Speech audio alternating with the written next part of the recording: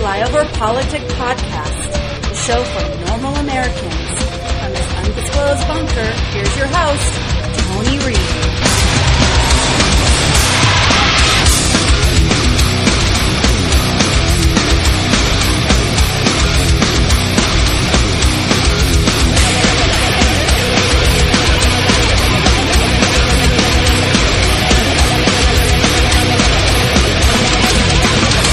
Listen, you got to come see us when you come to New York, VP Biden. I will. It's a long way until November. We got more questions. You got more questions, but I tell you, if you have a problem figuring out whether you're for me or Trump, and you ain't black. It don't have nothing to do with Trump. It has to do with the fact I want something for my community. I would love to see. Take a look at my record, man. I extended the voting rights 25 years. I have a record that is second to none. The NAACP has endorsed me every time I've run. Come on. Take a look at the record. Now, I've been critical of you. I have a few things I want to talk to you about. I know you have. Yeah. You don't know me.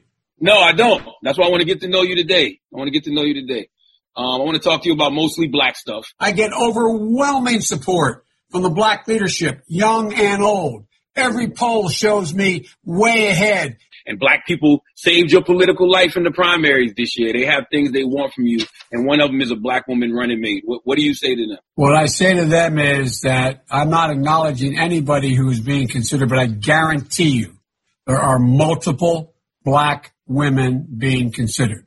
We've seen it more clearly now. In a black majority county, they're 6 times more likely to die in a pandemic than a white county. They're disproportionately uninsured in the African-American community, disproportionately make up the essential jobs that they can't do at home. They're risking their lives every day. Enough's enough. What's something that you always carry with you? Hot sauce. And welcome back to Flyover Politic Podcast. It's the 24th of May, year of our Lord 2020, and it's a special edition because this just kind of got in my craw. And we'll see. It's a one subject, a little bit of COVID on the back end, some Memorial Day, but it is the infamous media bias that we live with, that a Republican says something, it is used as a cudgel. When a Democrat does it, it is brushed off. And I'm talking about our intro there, You Ain't Black. The amount of spin that has been dedicated to this is epic. The moment I heard it, it was on Twitter. I was about 6 hours late because it happened earlier in the day. And I sojourned to our media betters on CNN. The middle of the page, Biden, if you have a problem, figure in whether you are for me or Trump, then you ain't black. That's how they covered. MSNBC, former Obama Biden official, Biden is in no position to determine who is black enough or not. That's surprising. That was top of the page. HuffPo, mid-page played off with it's a joke. Twitter, middle of the trends. Wasn't like highlighted. Joe Biden sat down with Charlemagne the God and discussed the black vote. That's literally what it said. It was not anything negative. On the bottom right of ABC News, same thing. He talks to Charlemagne. NBC News, middle of the page, Biden apologizes for saying African Americans ain't black. CBS News, mixed messages from across the Trump admin. And then middle of the page to the far right, Biden walks back comments about black voters who support ... Now, just for a second, I want us to go back in the Wayback Machine. All right? And we're going to cover the last 3 elections. This is what Obama ads were, all right? Started with what Obama said, how it was never a big deal, and Obama negative ads, all right? This is 8 minutes of sound bites. But I want to frame it as we're doing this with what we'll hear now in a little bit with the media sound bites and what Democrats were allowed to do with less, vitriolic statements than "you ain't black." So here is Obama, 2012, 28. I think it was 2008, he said bitter clingers, but 2012 ads against Romney. People have been beaten down so long, and they feel so betrayed by government. Well, it's not surprising then that they get bitter and they cling to guns or religion or antipathy toward people who aren't like them, or a way to explain their frustrations.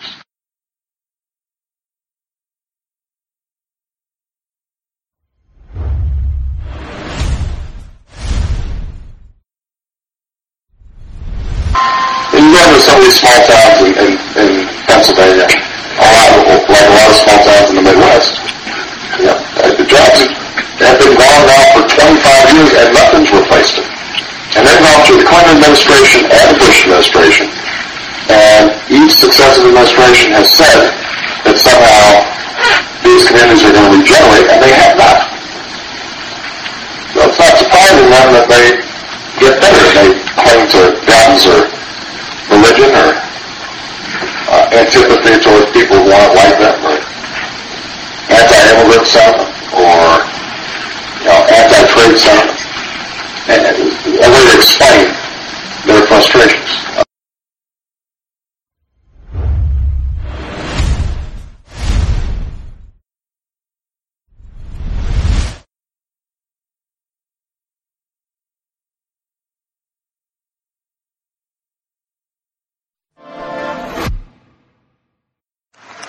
Promise kept by a president who understands America's promise, who understands America's greatness comes from a strong, secure middle class.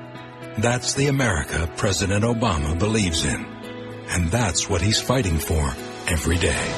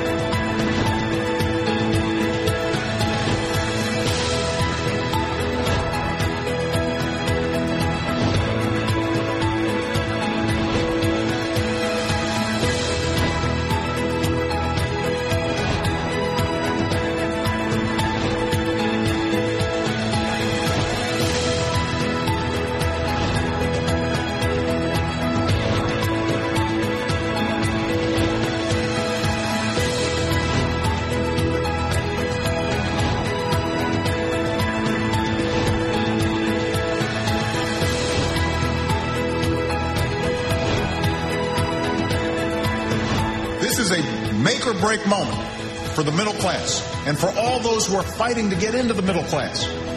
Because what's at stake is whether this will be a country where working people can earn enough to raise a family, build a modest savings, own a home, secure their retirement. I believe that this country succeeds when everyone gets a fair shot, when everyone does their fair share, when everyone plays by the same rules. And I believe America is on the way up. Thank you. God bless you. God bless the United States of America.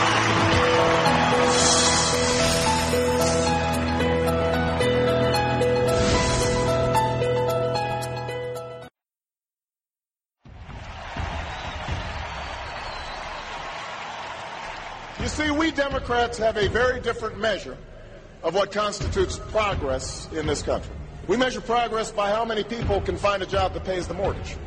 Whether you can put a little extra money away at the end of each month so you can someday watch your child receive her college diploma.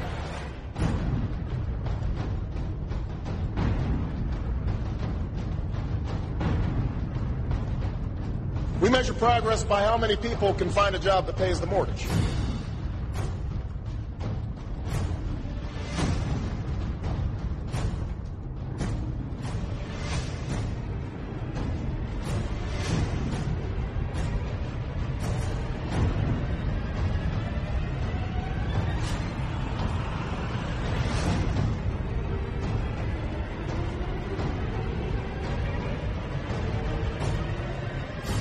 have this done in 3 years, then there's going to be a one-term proposition.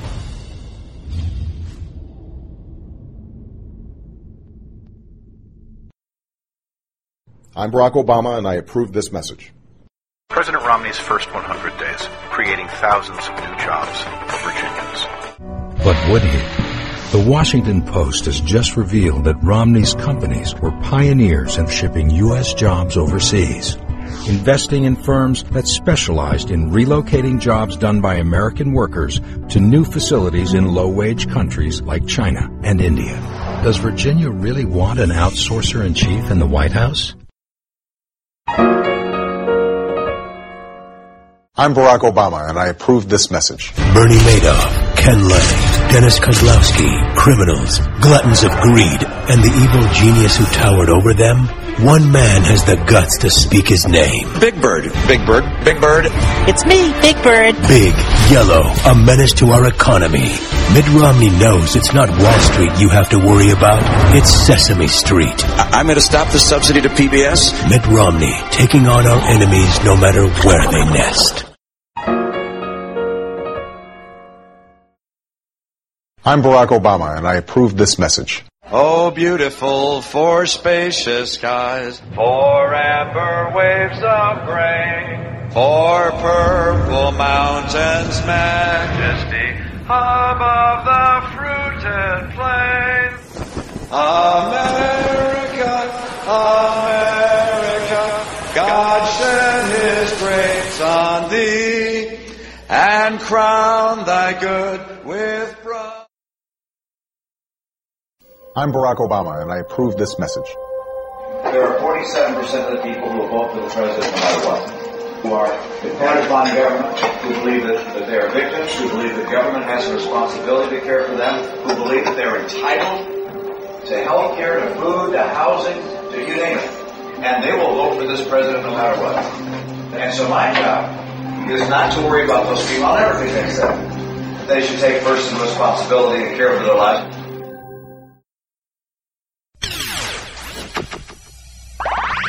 This election, there's a lot of really important decisions being made that affect marginalized groups in big ways. Thank you, Jesse. Which is why, as an openly straight man, I implore you to think of people like me as you cast your ballot. This wasn't supposed to be about you. There are 3 things that make me proud to be an American. Voting, our proud tradition of freedom and hard work, and Ryan Gosling. Even though he's Canadian, I don't care. Why not vote?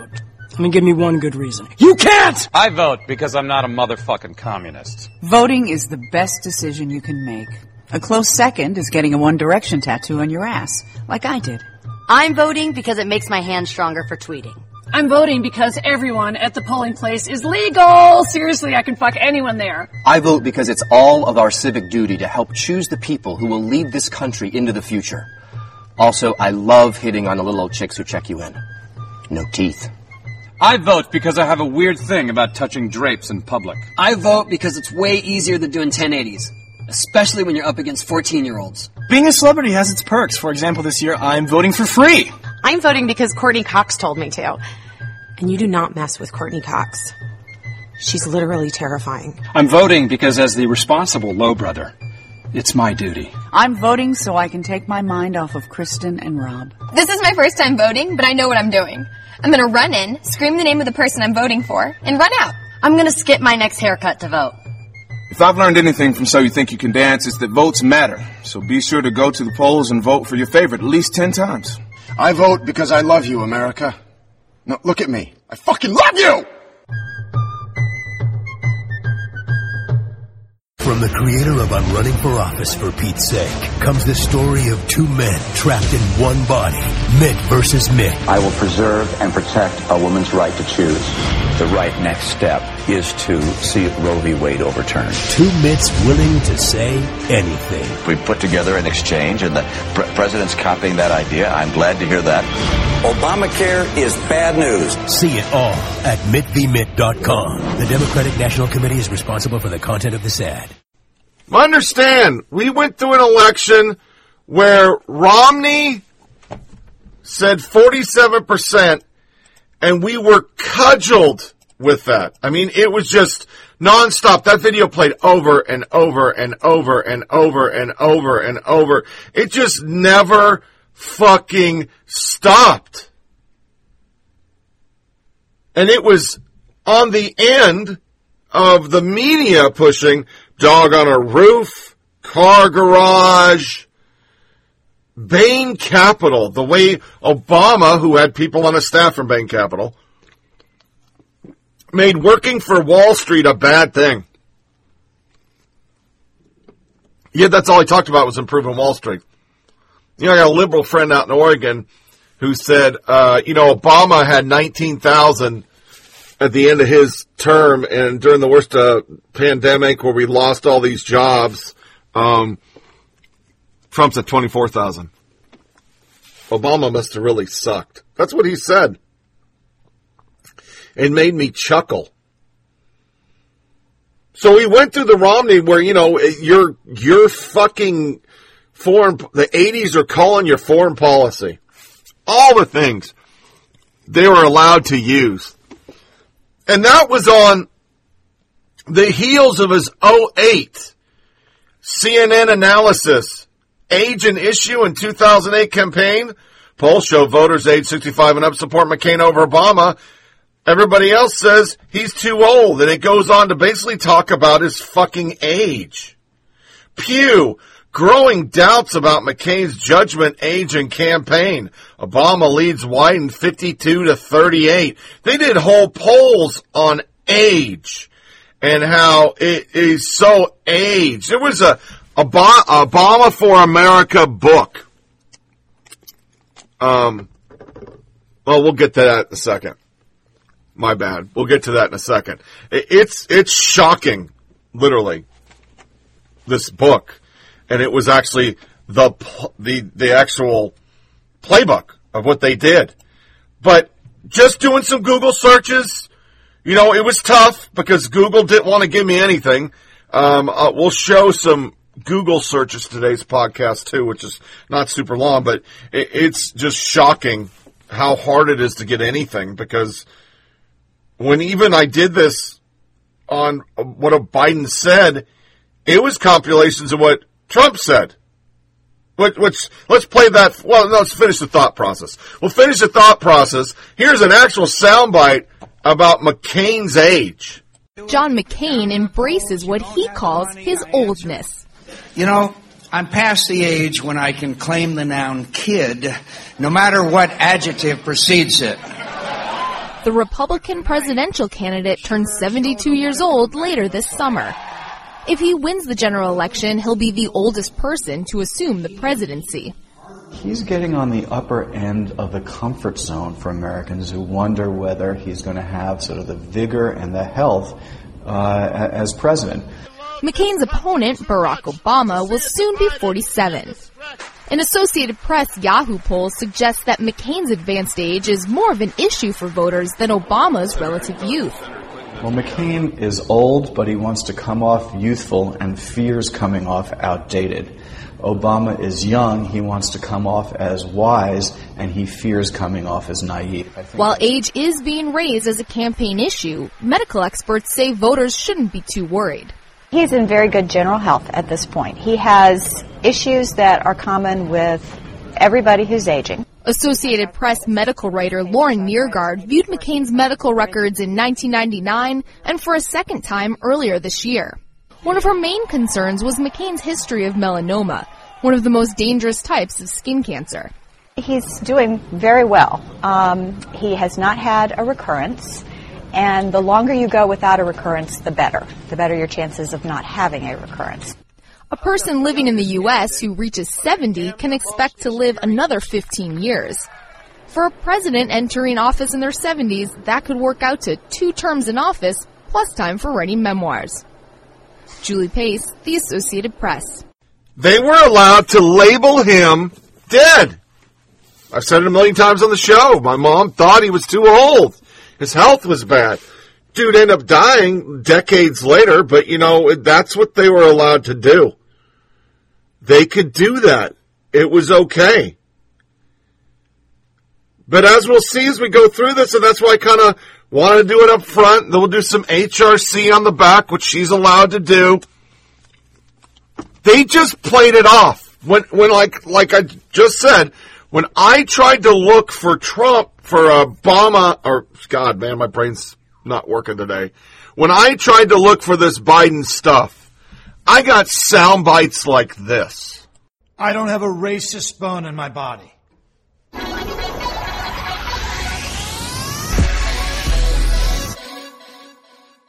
Donald Trump. While Trump claims he wants to make America great again, he's had some not so great things to say about the very people he claims he wants to lead. Don't believe me? Here are some of Donald Trump's greatest racist hits. I have a great relationship with the blacks. I've always had a great relationship with the blacks. African American youth. I mean, to the point where they've just about never done more poorly. There's no spirit, there's killings on an hourly basis, virtually. A well-educated black has a tremendous advantage over a well-educated white in terms of the job market. I've said it on one occasion, even about myself. If I was starting off today, I would love to be a well-educated black because I believe they do have an actual advantage. I've read hundreds of books about China over the decades. I know the Chinese. I made a lot of money with the Chinese. I understand the Chinese mind. The concept of global warming was created by and for the Chinese in order to make U.S. manufacturing non-competitive. Negotiating with Japan, negotiating with China. When these people walk in the room, they don't say, "Oh, hello. How's the weather? It's so beautiful outside. Isn't it lovely? How are the Yankees doing? Oh, they're doing wonderful. Great."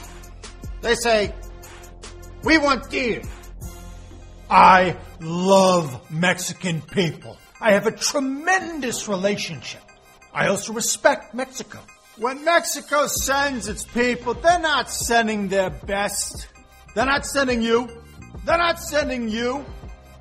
They're bringing drugs. They're bringing crime. They're rapists. And some, I assume, are good people. The Mexican government is much smarter, much sharper, more cunning, and they send over the bad ones because they don't want to pay for them.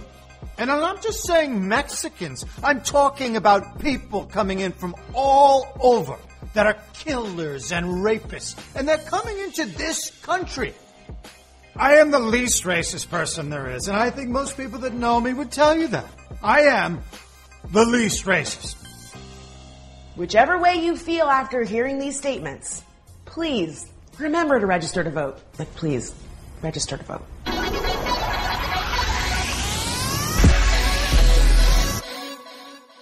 When Beyonce was thrusting her hips forward in a very suggestive manner, if someone else had done that, it would have been a national scandal. I thought it was ridiculous.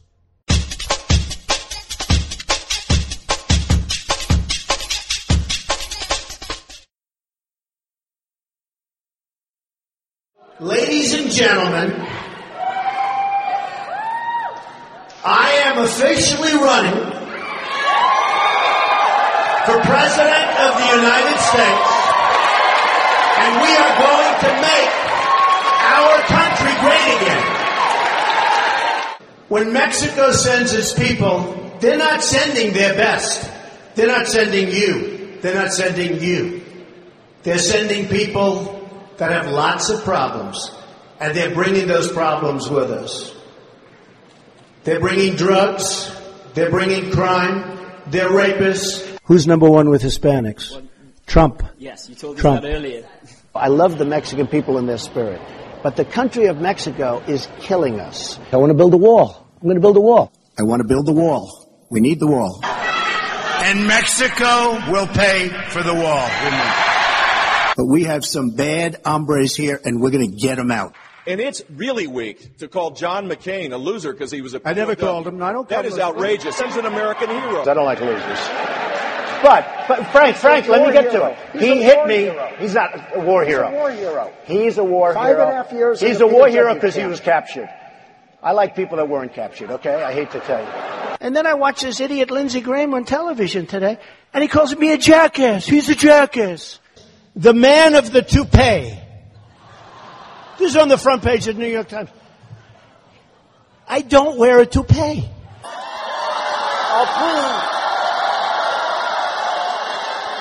I'll prove once and for all that it's mine, okay? Come. Is it mine? Look. It is. It is. Say it, please.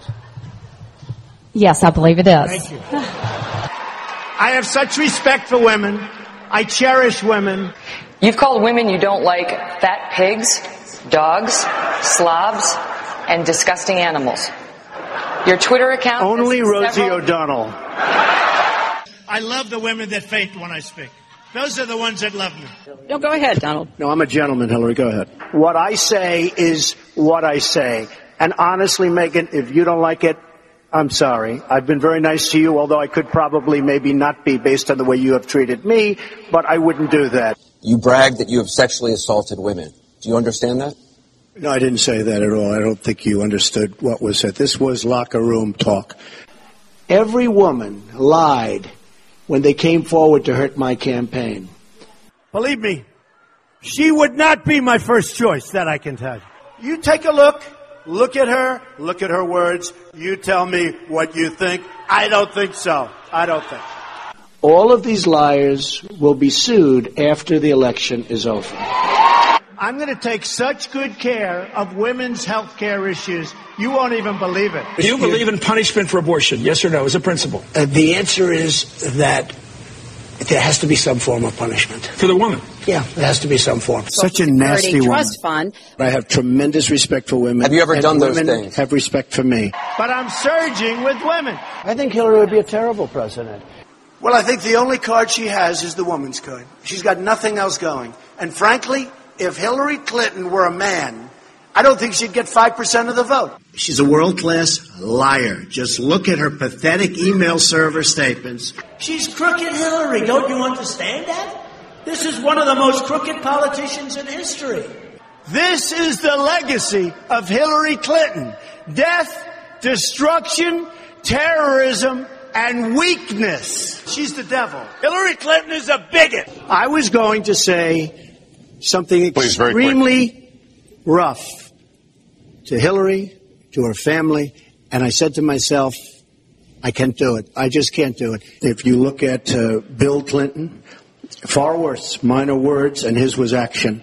His was what he's done to women. There's never been anybody in the history of politics in this nation that's been so abusive to women. It's just awfully good that someone with the temperament of Donald Trump is not in charge of the law in our country. Because you'd be in jail. Secretary Clinton. She has tremendous hate in her heart. Wouldn't that be embarrassing to lose to crooked Hillary Clinton? That would be terrible.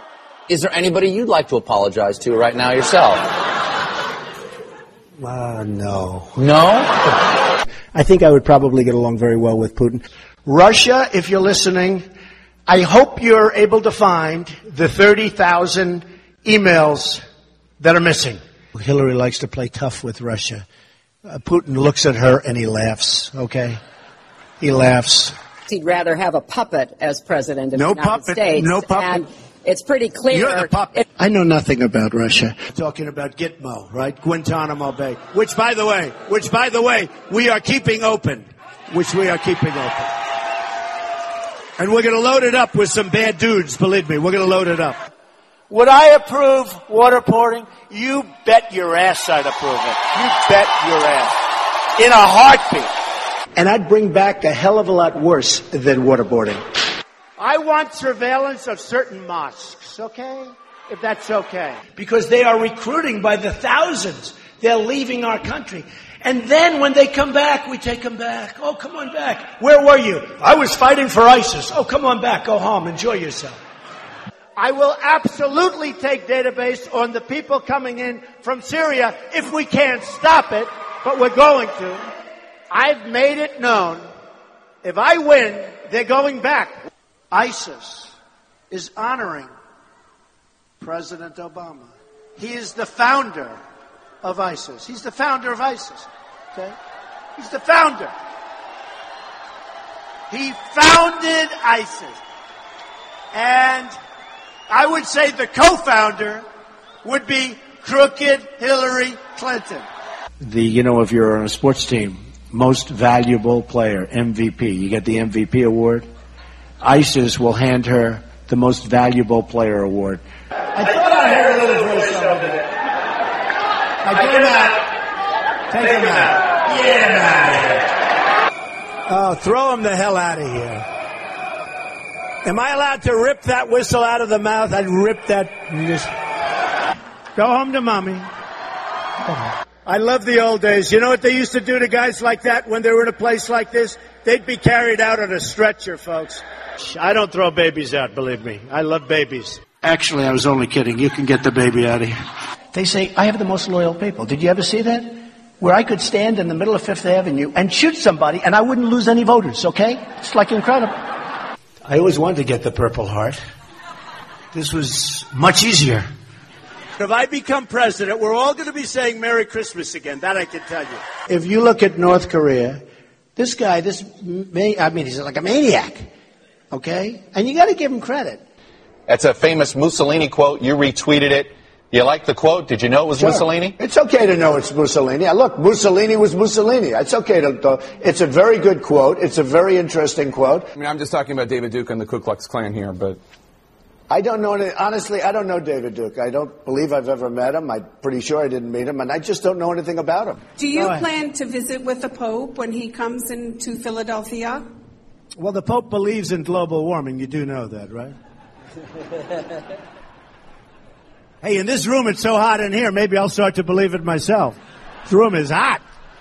Written by a nice reporter. Now the poor guy, you got to see this guy. Oh, I don't know what I said. I don't remember. He's going like, I don't remember. Maybe that's what I said.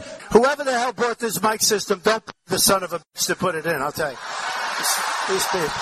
No, this mic is terrible. The stupid mic keeps popping. Nevada. And you know what I said? You know what I said? I said when I came out here, I said, nobody says it the other way. It has to be Nevada. He said I had small hands. Actually, I'm 6'3", not 6'2", but he said I had small hands. They're not small, are they? I never heard that one before.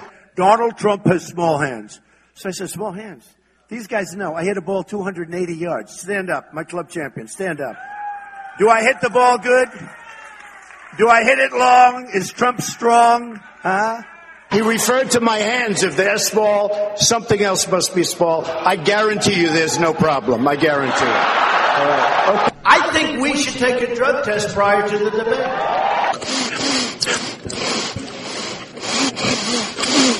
My mic was defective within the room. Did that explain the sniffles then? Did you see where Biden wants to take me to the back of the barn? Me. He wants it. I'd love that. I'd love that. Mr. Tough Guy. So I spent a long time this morning on making my shoes so beautiful, so shiny. And then I walked through more dusty floors than I've ever seen in my life. Thank you, Anthony Weiner. It's a rigged system. The system is totally rigged and broken. This system is rigged. We're competing in a rigged election. This is a rigged election. That you will absolutely accept the result of this election. I will look at it at the time. I'm not looking at anything now. I'll look at it at the time. Are you saying you're not prepared now to commit what to I'm that saying principle? Is that I will tell you at the time. I'll keep you in suspense. I'll totally accept the results of this great and historic presidential election if I win. There's never been anything like this. So go and register. Make sure you get out and vote November 28th. There are full YouTube channels full of it. And articles, and I won't even read them, of reams, every racist thing Trump said. They were spitting full-fledged. Those articles, Google was feeding me. But you couldn't find a lot of articles or op-eds or anything that literally said, hey, this is bad. Who the fuck is he to tell white people or black people who they are and who they should vote for? I found The Root, all right, We need to talk about Joe Biden's Breakfast Club interview. This year's election is going to be tough, and it shouldn't be, but now I'm fully accepting that America's either voting for a Russian-loving, sun-beaten orange Skittle or a soggy white sock with a black stripe and a southern old white man blessant. Let me start this by saying I'm voting for Joe Biden. Full stop. Let me also add that you should vote for Joe Biden. Let me also add that if a hat were found in the woods and that hat was running against President Trump, I would have a sign outside my house that said homeless hat in 2020. So my biggest problem with Joe Biden is, well, Joe Biden. He's the old white guy at the job who always wants to talk with you about basketball or hip-hop or to prove that he's not like the other white guys who mistake you for the valet. The problem is that all of his conversations about Jay-Z and whether Bradley Beal is getting traded are supposed to make him endearing, but he can't even do that right.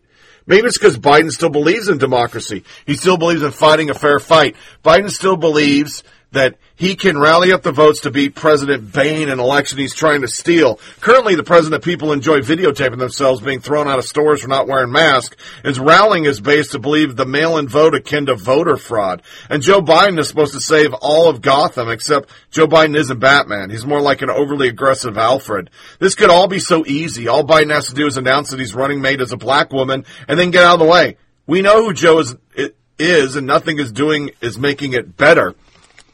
In fact, he's making it worse. On Friday, blah, blah, blah, I've seen some time, man. First, he keeps calling Charlemagne man. I'm following the rules, man. Totally different, man. This is Biden versions of Blassant. This is the thing he's doing to make himself cool and hip to the young black community. Imagine a white guy calling you his main man. That's the way Biden says it, except he doesn't realize he's playing himself in the community he's supposed to be outreaching to. Biden is alone in this. This is the thing that out-of-touch white politicians do all the time. I call it the love don't cost a thing move. It goes like this. Can't Buy Me Love is a teen romantic comedy that premiered in 87. It's an underrated classic that centers around a geeky kid using his savings to pay a cheerleader to keep him to be cool. When Hollywood wants to recreate the success of Can't Buy Me Love, they went and grabbed a young Nick Cannon, a star remake called Love Don't Cost a Thing. Two things are wrong with this idea. First is the black audience didn't like the original movie. The second is that in order to get black audience to come out, a studio had to hip-hop the title up a bit with a dollar sign for an S. What the studio didn't realize and what Biden doesn't realize is doing that is degrading and shows just how out of touch they are with the community they're trying to reach. You don't endear yourself to black people by trying to talk the way you believe they do. You endear yourself to black people, hell, all people, by just being genuine. Imagine if Obama went to Ryan Seacrest's show and started calling him dude after every sentence. See how fucking stupid that sounds, dude? What the fuck is Biden even talking about? When talking about something, hell, even I forgot now Biden went off on a goddamn tangent. He know that Trump is like a carnival act who's running a con. He claimed that the work is to figure out that you're being conned and then there is no illusion. Let me tell you something. My community figured it out a while ago, Biden said. I don't know what Biden's community is. Is he talking about the community of old white rich men? Is he talking about Democrats? Is he talking about Scranton, PA? Who is this community he speaks of? In the same rambling sequence, which they misspelled, Biden noted that had Trump listened to him and others responding to the COVID warning, there wouldn't have been 36,000 people dead. And you guys are wondering what he's doing. Come on, man, get a life. Again, who are you guys? Seriously, who are the you guys that are wondering what he's doing? Is anyone wondering what Trump's doing? I'm wondering what the fuck Joe Biden's doing. Biden has a manifesto for black America. I don't know how I feel about a white man in a manifesto, but Biden has one and it sounds promising, I guess. Biden mentioned said manifesto after Charlemagne pressed him on his reluctance to admit his role in locking up black folks. Yeah. At least the race hustlers will do the right thing and actually kind of ask those questions, because major media is not going to do it. Biden started rambling, but nothing he said sounded like, I'm sorry. The New York Times did a whole piece on how Biden's been trying to downplay his role in the mass incarceration of blacks and brown people. Biden's history working with segregationists on major crime bills is extensive, but no matter what he says now, just remember that this was his boast on the Senate floor. The truth is, every major crime since 1976 that comes out of this Congress, crime bill, since 76 that comes out of this Congress, every minor crime bill has had the name Joe Biden on it. Yeah. What about Amy? The article goes on.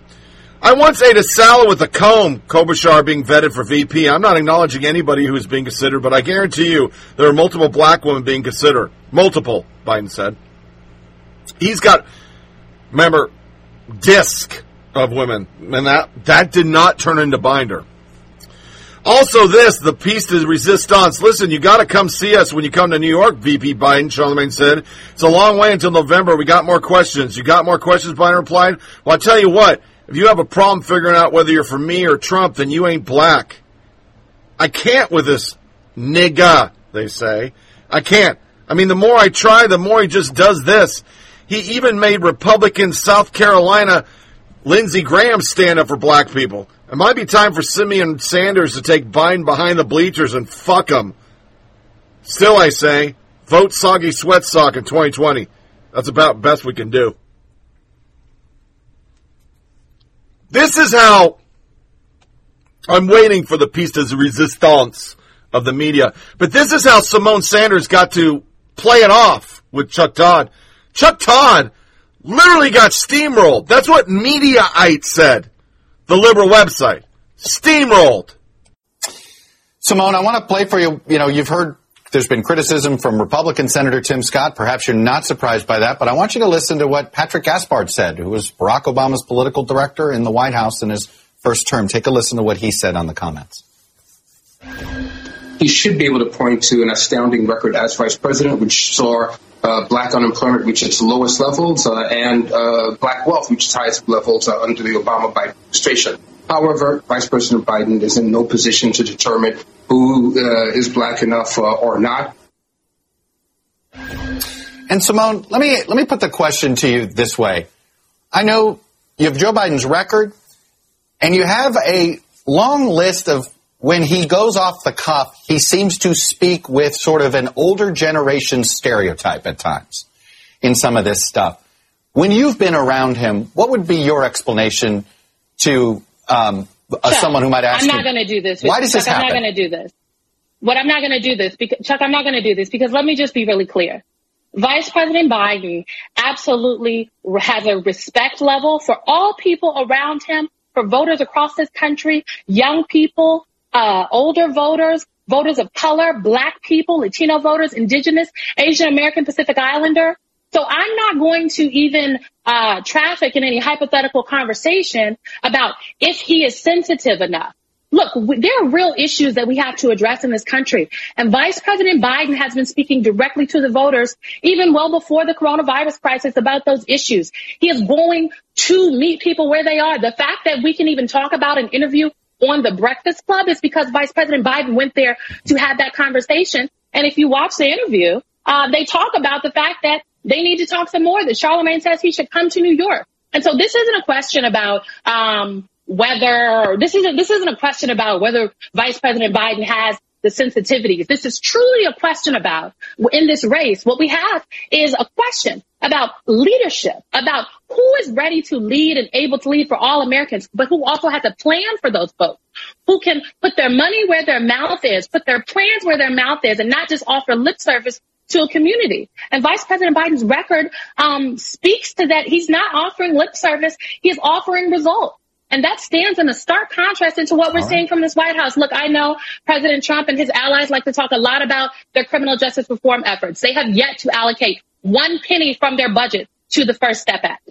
Let's put our money where our mouth is. Let's not talk about platitudes. Let's talk about the plans that we have and how we turn those plans into actionable items. Joe Biden has led when it comes to a recovery for Americans, take it back to the Recovery Act, and he will do so in the Biden recovery. And that is a recovery that will specifically speak directly to the African-American community.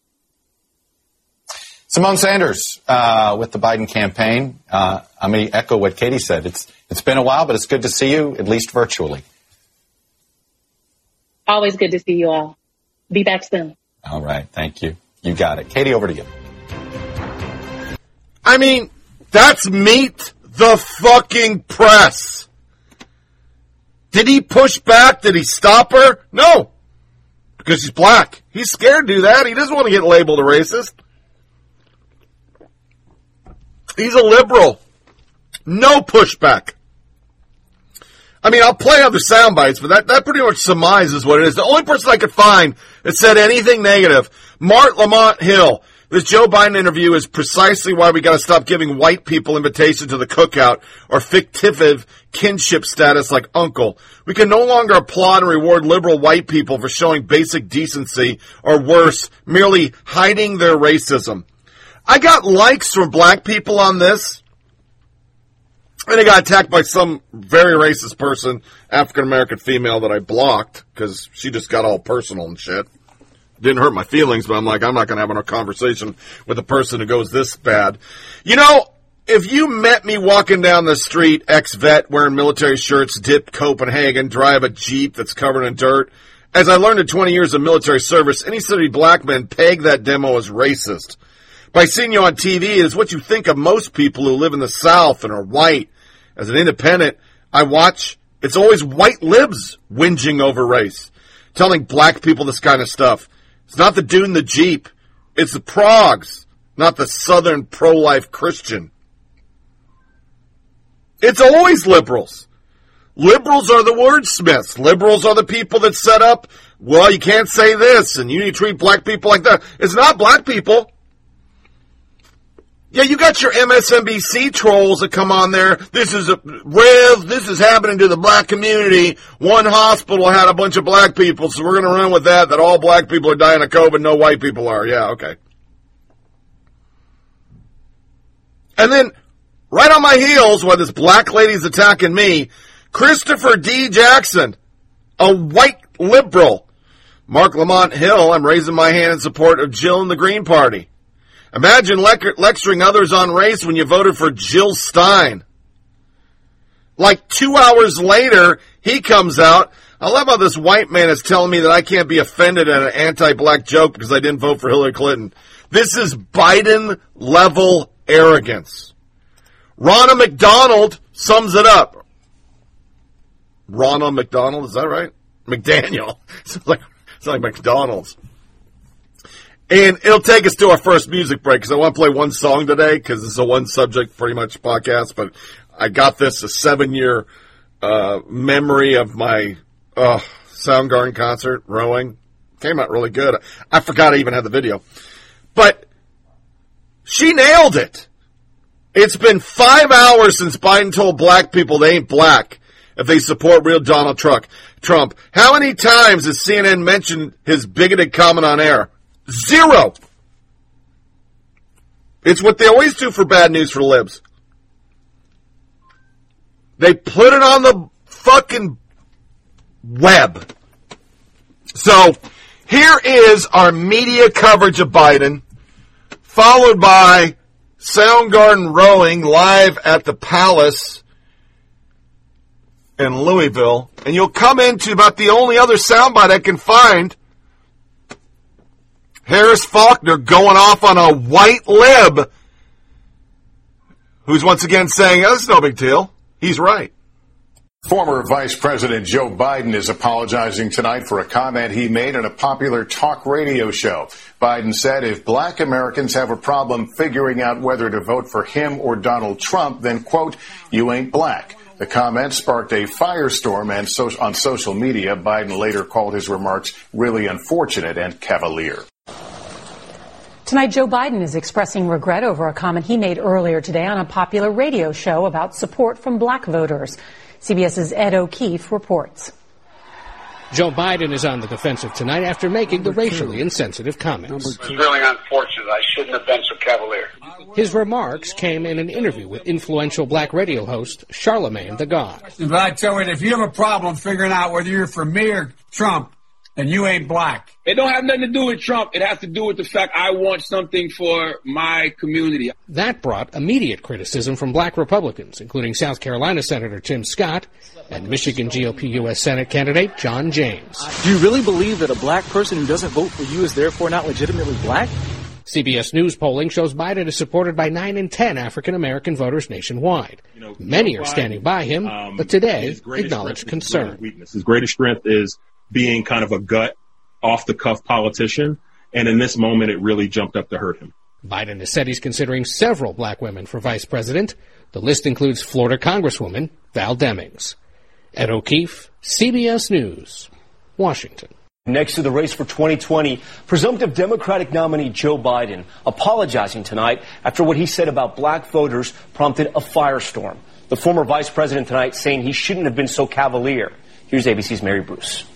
Tonight, Joe Biden is doing damage control after he sparked outrage with this message for black voters. If you have a problem figuring out whether you're for me or Trump, and you ain't black. It don't have nothing to do with Trump. It has to do with the fact I want something for my community. I would love to see. Take a look at my record, man. The reaction swift and furious. This from the Senate's only black Republican. That is the most arrogant, condescending comment I've heard in a very long time. 1.3 million African Americans voted for Trump. He's saying to 1.3 million African Americans that you're not black? The Trump campaign piled on, saying Biden truly believes that he, a 77-year-old white man, should dictate how black people should behave. Biden today doing cleanup. The bottom line of all this is perhaps I was much too cavalier. I know that the comments have come off like I was taking the African American vote for granted, but nothing could be further from the truth. And I shouldn't have been such a wise guy. His campaign notes Trump has a long history of racially charged comments. Sources say Trump has used expletives to describe African nations. He told 4 congresswomen of color to go back to the countries they came from. And he perpetuated the false theory that Barack Obama was not born in America. When you look at the United States, what sets us apart from every Western industrialized country that we like to compare ourselves to is that we have the stingiest social safety net. We don't have universal health care, and 1 out of 10 black people in this country is uninsured.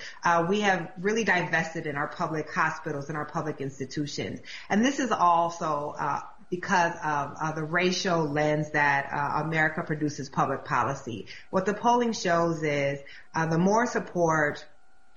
larger numbers of black people perceive to benefit from a social program, the lower the support becomes amongst white Americans. And so when you look at the way that we differ from other countries, it's largely because of our ongoing legacy of racism.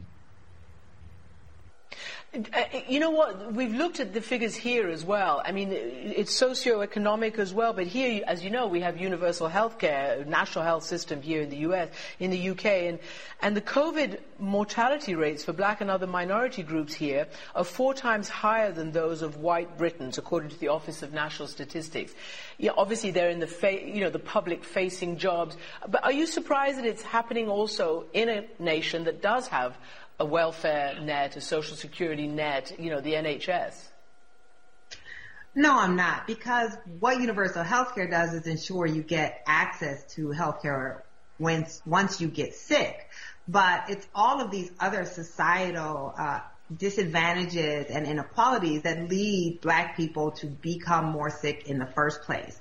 So when we know that your marginalized groups are, again, most likely to work in jobs where they couldn't shelter at home, they are working in retail, they are driving the public transit, they are delivering the mail, they are working jobs where they are coming in contact with large group members of the public, and they're more likely to get sick in the first place. They're also more likely to live in much more densely populated areas, to live in apartments where there's people stacked on top of each other. So there's many reasons why we would get sick from this in the first place.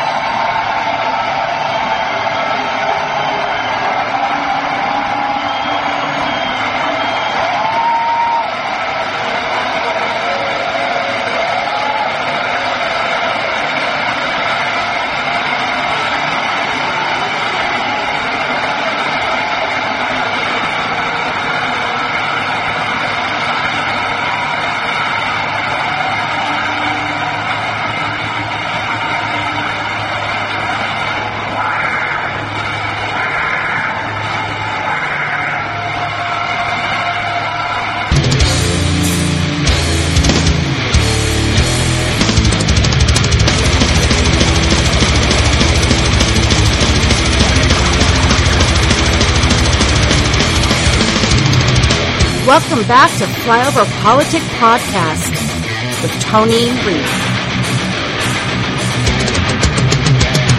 Negate the decades of service, the decades of record that Joe Biden has accumulated fighting for the black community on everything, like he mentioned, from voting rights to numerous other issues. And I do think he was making the point that he would put his record up against Donald Trump's, who has said overtly horrible racist things. But the vice president should come out and say, you know what, I didn't say that exactly right. Here's what I meant, and move on. Harris, what do you think? I've been fighting against this notion that you're not black enough unless you think a certain way, you vote a certain way, you speak a certain way, you do certain things. My whole life, I grew up military, pretty much neutral along the zone of can we all just get along no matter what we look like. I have biracial daughters, Melissa, you know them. This is more than just a little offensive. It is short-sighted. It is a blind spot for this former vice president. He should have gotten up immediately on whatever venue microphone he had. I would have said it for him immediately right there in the one that he already was in on the Breakfast Club and say, you know what? Let me restate that. But, I think this says it better. It is Black Voices for Trump and their statement. I'm just going to read the first couple of sentences. White liberal elitists have continuously dictated which black Americans are allowed to come to the table and have a voice. It is clear now more than ever, following these racist and dehumanizing remarks, that Joe Biden believes black men and women are incapable of being independent or free-thinking. He truly believes that a 77-year-old white man should dictate how black people should behave. Biden has a history of racial condescension, and today he once again proved that a growing number of black Americans, and I have always known Joe Biden does not deserve our votes. That's Katrina Pearson, Trump 2020 senior advisor. You don't have to be any particular race to know when someone puts you down because you're different. Boom. What record are they speaking of? Seriously, in serious terms, what the fuck did Obama do for black people? What did he do? All he did is brought to the forefront that everything's racist. Interjecting shit, get more of them arrested when they protested Ferguson. I mean, not a Trump supporter, but the data shows Latino, the brown people of color in the country, unemployment went up or went down. Record unemployment. That's what they said. That's not me making it up. That's not a crock of shit. That's just what it is. But no, we don't fucking, no, we don't do facts. Why the fuck would we do facts? Facts get in the way. I mean, the fact of the matter, unequivocally from Jump Street, that African Americans, in my humble, fat-ass white guy opinion, have been duped by a party forever. Civil War, Republicans. Dixiecrats. Jim Crow, Democrats, wasn't it fucking Republicans?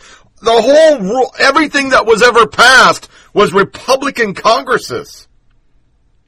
Do I say Republicans are not racist? No. But liberals, in my opinion, are worse off. They sit and pander to you all the time, and then they ignore you for black transgender dudes. Dudes with dicks wearing dresses. That's what they do. To Twitter, it was epic spin. Louis Mensch. So Joe Biden made a gaffe about being black. It happens. He is well-meaning. Trump makes hundreds worse every day. It's news because Joe Biden does it so seldom. Here's the political consequences of making Biden that much more likely now to pick Kamala Harris as VP. Vice President Biden has a lifetime of friendship with and service to African American voters. He does not obviously mean to offend them, but that joke will have offended some. Kamala Harris has always been at the top of the list. Jesus Christ.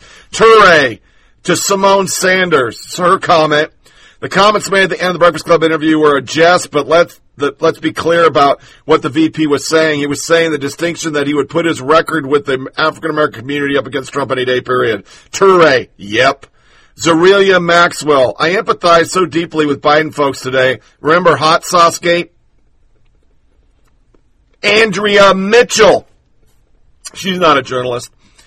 On Biden, you ain't black comments, Patrick Gaspari, I understand the NTV was testy and there's a generational challenge, but I know when it comes time to really litigate the campaign, there's a thoughtfulness Joe Biden will demonstrate that wasn't demonstrated in an interview. I guess INTV. I've never seen that as actual. There's no dot, so that's not a fucking abbreviation, but whatever.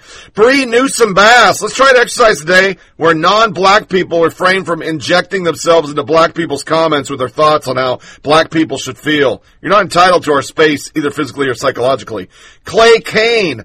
Biden's "you ain't black" line was wrong. That said, the delusional craving for fame, black Trump supporters will jump on this and ignore the racist policies, rhetoric come from the president. Fox News will also lead it up, ignoring the history. Their outrage is insincere. Jamela Hill, race hustler.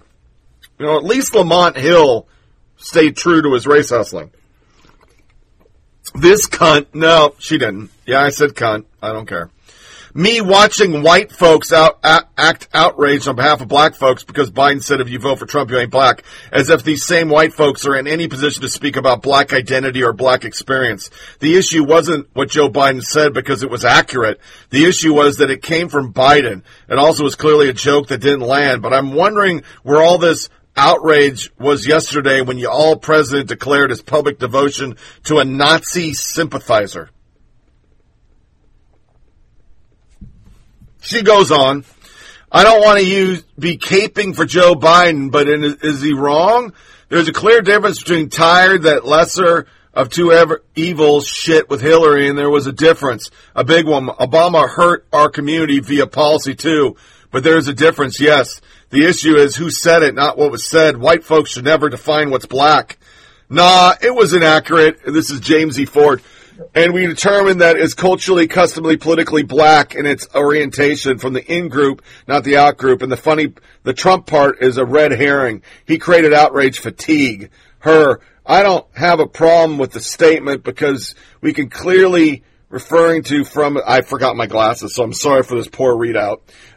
Black, and you support anti-black policies and positions. Aryan cappers. I feel it just can't follow or accept it coming from someone who should know how to police their words.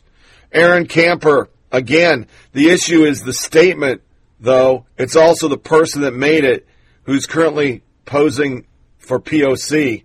And then lastly, it's people who think just like him, which are both Dems and Republicans. Jamel Hill. Honestly, this shit doesn't even matter. Feel a lot like hot sauce in the bag shit.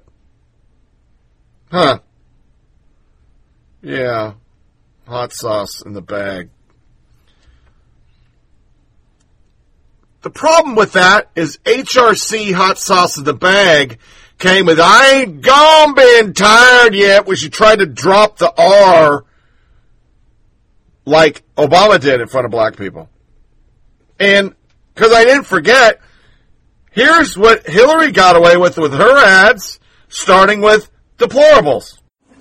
You know, to just be grossly generalistic, you could put half of Trump's supporters into what I call the basket of deplorables. Right? So racist, sexist, homophobic, xenophobic, Islamophobic, you name it. And unfortunately, there are people like that. And he has lifted them up. He has given voice to their websites that used to only have 11,000 people. Now have 11 million. He tweets and retweets their offensive, hateful, mean-spirited rhetoric. Now, some of those folks, they are irredeemable, but thankfully they are not America. But the other basket, and I know because I look at this crowd, I see friends from all over America here. I see friends from Florida and Georgia and South Carolina and Texas and as well as, New York and California.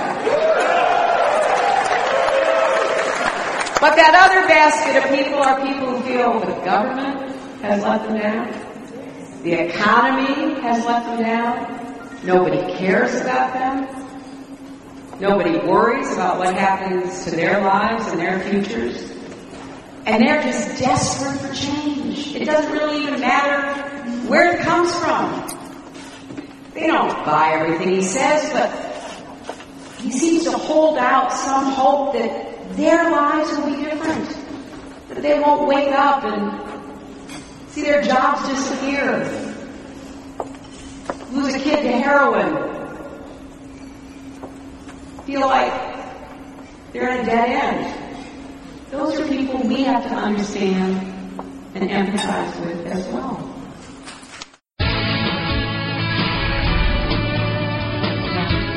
We are awaiting a Donald Trump rally in Iowa where the Republican nominee could have new reaction to Hillary Clinton's claim that some of his supporters belong in a, quote, basket of deplorables. Last night, Trump calling it an attack on American voters. She said tens of millions of patriotic Americans are a basket of deplorables. How can you be president? How can you be president for so many people? She talks about people like they're objects, not human beings. She said half of our supporters are irredeemable and not American, and describes the other half as having run out of options. He even brought nearly a dozen supporters on stage to prove they are no such thing. My wife and I represent non-deplorable people. We are not racist at all. We don't even fit on that list that she put out. But Clinton's press secretary says while she has expressed regret over her phrasing, there are at least some Trump supporters who do fit into that category. I think that the larger point is one that we are unapologetic about, and it's fairly consistent with what she has been saying out on the trail. In fact, she gave an entire speech about how Donald Trump has sort of promoted and continued to highlight these white nationalist sentiments on social media in terms of the people that he has installed at the leadership of his campaign. He continues to court and cultivate support from, yes, deplorable elements of our society that traffic in bigotry and hate. And of course, Brian Fallon, Hillary Clinton's press secretary. Bill, did her campaign just double down? There's no doubt he just said. Probably take it that way. I think ultimately they just gave Trump this. Oh, yeah. I mean, it's right there. It's a silver platter. And I would expect him over the next week at every rally to pull people out and say, hey, I'm not deplorable. Mm-hmm. Two things come to mind, reflect on this. 2008, 47% Mitt Romney. And this from 2008. It's not surprising that when they get bitter, they cling to guns or religion or antipathy toward people who are not like them. It's probably in all likelihood more familiar to what Barack Obama said in that private fundraiser in San Francisco in 2008, more so than Romney of 2012. Democrats hammered Romney 4 years ago. I would argue his pushback was not sufficient. In 2008, I think Republicans went after Obama hard on this, and I think they scored points, but I think in that year, the deck was stacked against your father anyway in order to try and win the White House. And that was a hard hurdle to overcome. This comment, however, if Trump is smart, and we have seen him be a marketing genius in the past, he would roll it out at every opportunity. And he'd take white people, he'd take black people, he'd take Hispanics, he'd take Chinese, he'd take men and women and just line them all up. And as they said last night, we're going to need another. He said early on, after she made this comment, he said early on this was the worst moment of this political season, and he has not stopped hitting her with it. Well, you and I were talking about during the commercial break just the social media blowback on this and how he's galvanized that segment of the population on social media by millions. The adorable deplorables. Hashtag deplorables for Trump. I think he might bring up this from 2015, the fall, almost a year ago now. Remember when Hillary Clinton was claiming that Republicans were her greatest enemies? I think that you could make the argument that she sometimes has put people in this category where they would be the hated ones. So then one thing you never want to do in politics is have something reach out beyond the echo chamber of politicians. And let me tell you, basket of deplorables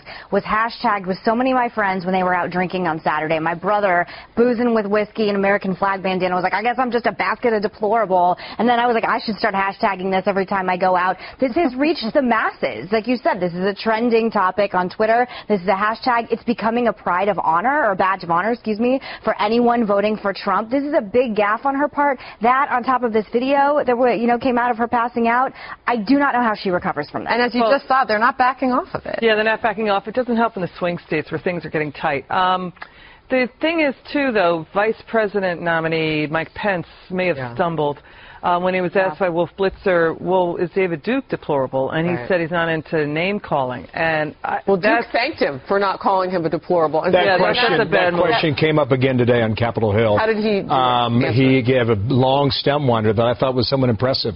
Martha and I were sitting there listening to his answer, and he was talking about all the names that his supporters have been called, and then he backed into the answer about David Duke. But white supremacists are pretty deplorable. He did not want his support. Right, we saw the same thing, too, with Mike Pence this morning. I'm not here defending. I'm just trying to get the balance between yesterday and today, suggesting they did not want to get caught in this trap where you could take that sound bite. But it's all over the media now that Mike Pence wouldn't call David Duke deplorable. My suggestion is it'll flip today. Give me into that of what he said, because we missed it. It's just exactly how he was kind of. He was talking about all the negative things that have been said about their supporters, etc., and then got to the David Duke point and suggested that he did not need his support. All right, we've got to leave it there.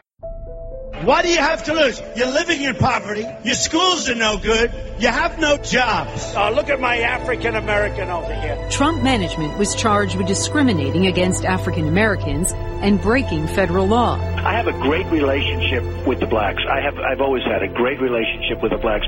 What the hell do you have to lose? I'm Hillary Clinton, and I approve this message. I'm Hillary Clinton, and I approve this message.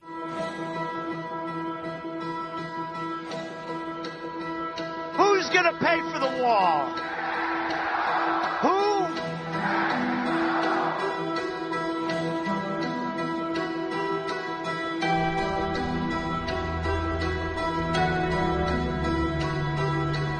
We did discuss the wall. We didn't discuss payment of the wall. Fui muy claro y enfático en que México no pagará tal multa.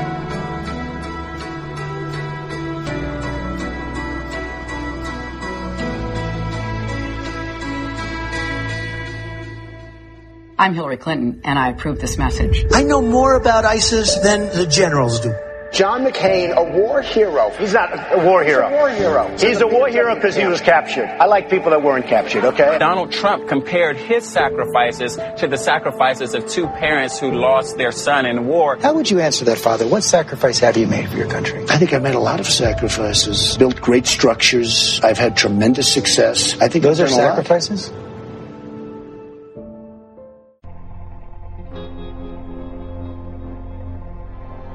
The generals have been reduced to rubble. They have been reduced to a point where it's embarrassing for our country. You look at what's happening to our country. You look at the fact that we've lost our jobs. We're losing our jobs like we're a bunch of babies. You tweeted this: 26,000 unreported sexual assaults in the military, only 238 convictions. What did these geniuses expect when they put men and women together? Well, it is a correct tweet.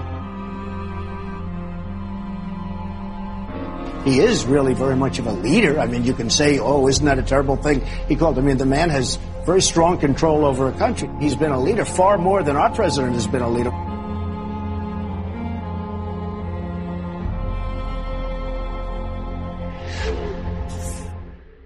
a foreign policy expert went to advise Donald Trump, and 3 times he asked about the use of nuclear weapons. If we have them, why can't we use them? Can you tell the Middle East we're not using a nuclear weapon? I would never say that. I would never take any of my cards off the table. How about Europe? We won't use it in Europe. I'm not going to take it off the table. You might use it in Europe? Trump asked 3 times. 3 times in an hour briefing, why can't we use nuclear weapons? Wouldn't you rather, in a certain sense, have Japan have nuclear weapons? Saudi Arabia nuclear weapons? Saudi Arabia, absolutely. What safeguards are there to stop, let's just say any president who may not be stable from launching a nuclear attack against another country? The commander-in-chief is the commander-in-chief. Donald Trump decides to use a nuclear weapon. What is the time frame between his decision and when the nuclear weapons are launched? Joe, it's scenario dependent, but the system is designed for speed and decisiveness. It's not designed to debate the decision. Hi. A man you can bait with a tweet is not a man we can trust with nuclear weapons.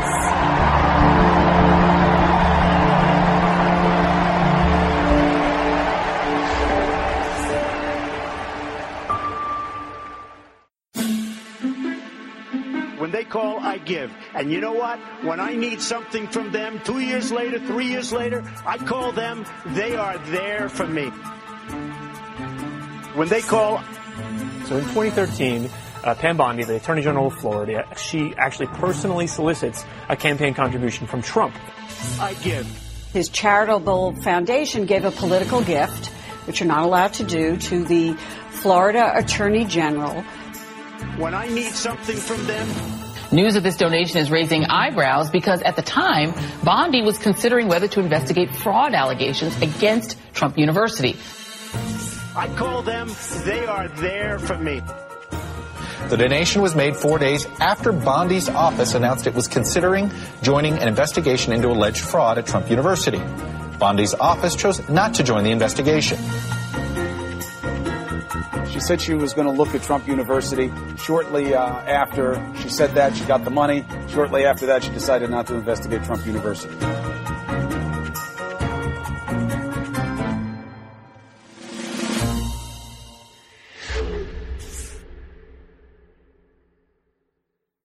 You can't lead this nation if you have such a low opinion for its citizens. How stupid are the people of the country?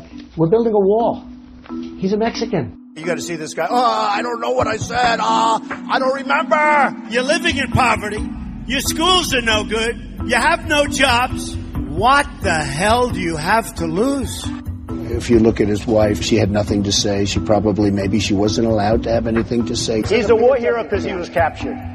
I like people that weren't captured, okay? I hate to tell you. You've called women you don't like fat pigs, dogs, slobs, and disgusting animals. So you treat women with respect? I can't say that either. All right, good. You can't lead this nation if you have such a low opinion for its citizens.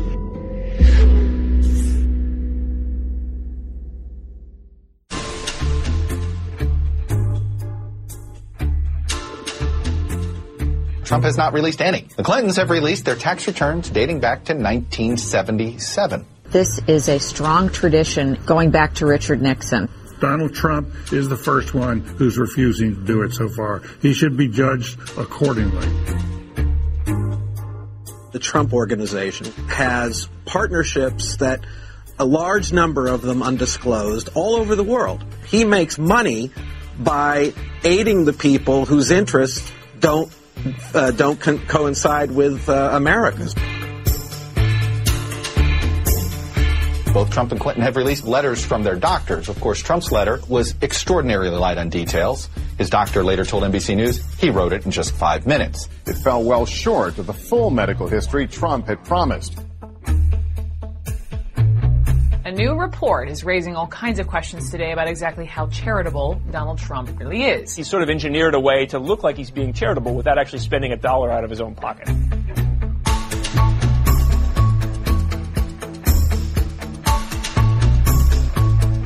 It is historic, the level of lack of volunteered information.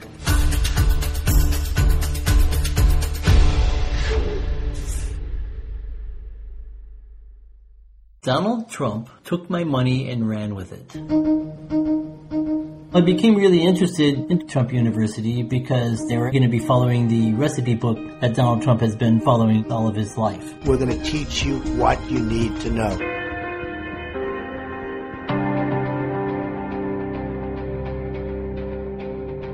They were really high-pressure salespeople. I had some IRA money stashed away, and it was pretty much the end of what I had left on my savings. And they reassured me that I would be able to make my money back within a very short period of time. So I was like, okay, I'm going to go all in, and I'm going to invest in myself because I believed in what Donald Trump is telling me. So I started thinking something was really up when I realized that my mentor was not a real estate professional at all. He was a retired person that was reading off of a script. And then he would only take 3 phone calls from me. And after those 3 phone calls, he was gone. So then I started thinking, was like, wait a minute, I met these people not at a university, but at a hotel conference room. And I gave them every last penny that I had. And they picked up all their bags and they were gone. It was a scam. Starting with the fact that it was not a university. Even a former member of Trump's own sales staff testified that it was, among other things, a joke, a facade, and was just selling false hopes and lies. So here I am out, my savings, anything that I was going to be doing in the future for my kids or my retirement is all gone. So this is fraud, and this is big time fraud because he's done this with thousands and thousands of people. If you look at how he's negotiating his way into the presidency, you'll realize that he's just playing this country just like he played everybody else in the Trump University.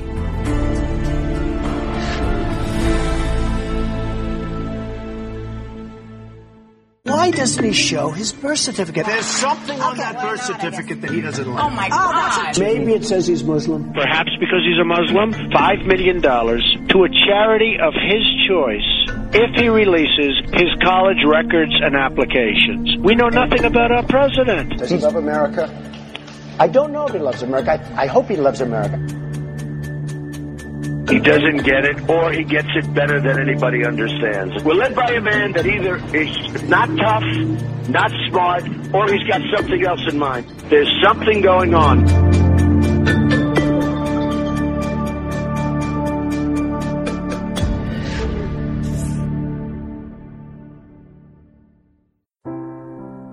I love the old days. You know what they used to do to guys like that when they were in a place like this?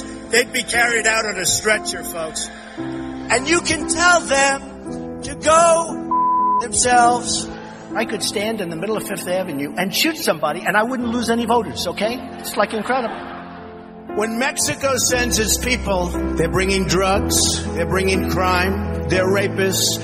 You know, you could see there was blood coming out of her eyes. Blood coming out of her, wherever. You gotta see this guy. Oh, I don't know what I said. I don't remember. He's going like, I don't remember. Our children and grandchildren will look back at this time, at the choices we are about to make, the goals we will strive for, the principles we will live by, and we need to make sure that they can be proud of us.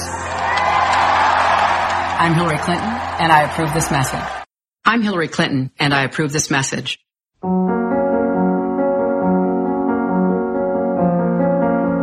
I'd look her right in that fat, ugly face of hers. She's a slob. She ate like a pig. A person who's flat-chested is very hard to be a 10. Does she have a good body? No. Does she have a fat? Absolutely. So you treat women with respect? I can't say that either. All right, good. You know, we heard 47% a million times. We heard grab the pussy a million times. Deplorables was 2 seconds. This will go away as the weekend goes. It's already starting to go away. Xavier Pope. Now it's the truth and you ain't black. Leave it to black people to decide what we think about what Joe Biden said. We don't need your help. So now you're racist if you say what he said was wrong. Not him. You. You ain't black as a cesspool of grifters, coons, right-wing nuts, show don't care about black people anyway, looking for gotcha points and people still salty they don't have their candidate in the race. A bunch of toxicity looking for more of the same cocktail to wet their lips. 100K are dead. 36K could have been avoided. Miss me with the trivial Joe Biden, you ain't black, gotcha trash. Get a ladder and find some higher fruit, simps. Yeah, nothing. Jackson again. White dude. Said it before, I'll say it again. Joe Biden's going to be Joe Biden regardless of what you think, and personally that's why I like him. He's real, he's authentic, and he's gone through far too much in his life to give a shit what blue chicks say about him on Twitter. You know, that's what people say about Trump, and you call them fucking Nazis. Kobe Halls, the pro-Trump set are aggrieved over Joe Biden, you ain't black, hyperbole. Have you seen the bullshit your candidate said, but Trump? Ida Bay Wells, in charge of the 1619 Project. She got a fucking Pulitzer for rewriting history. There's a difference between being politely black and being racially black. I'm not defending anyone, but we all know this and should stop pretending that we don't. Simone Sander was a rapid response. Vice President spread his career fighting, blah, blah, blah. Then she went. The comments made at the end of the Breakfast Club interview are in jest. Roxy Gay, ma'am, what? He doesn't get to jest like that. It wasn't funny. It played in the long-standing notion that black vote is uncritical and guaranteed in the notion that blackness is mutable and defined by whiteness. And she nails it. She's African-American. The fact of the matter is, they take it for granted all the time. That's why you see people on, I guess, what they call white Twitter, because it's conservative people on Twitter. I walked away. I saw about 7 more yesterday off this. Dave Weigel, a journalist, in air quotes. The you ain't black thing is a combustion of 2 pretty well-known facts. CTG rattles people with direct questions, and Biden gets set off. He thinks someone is questioning his record.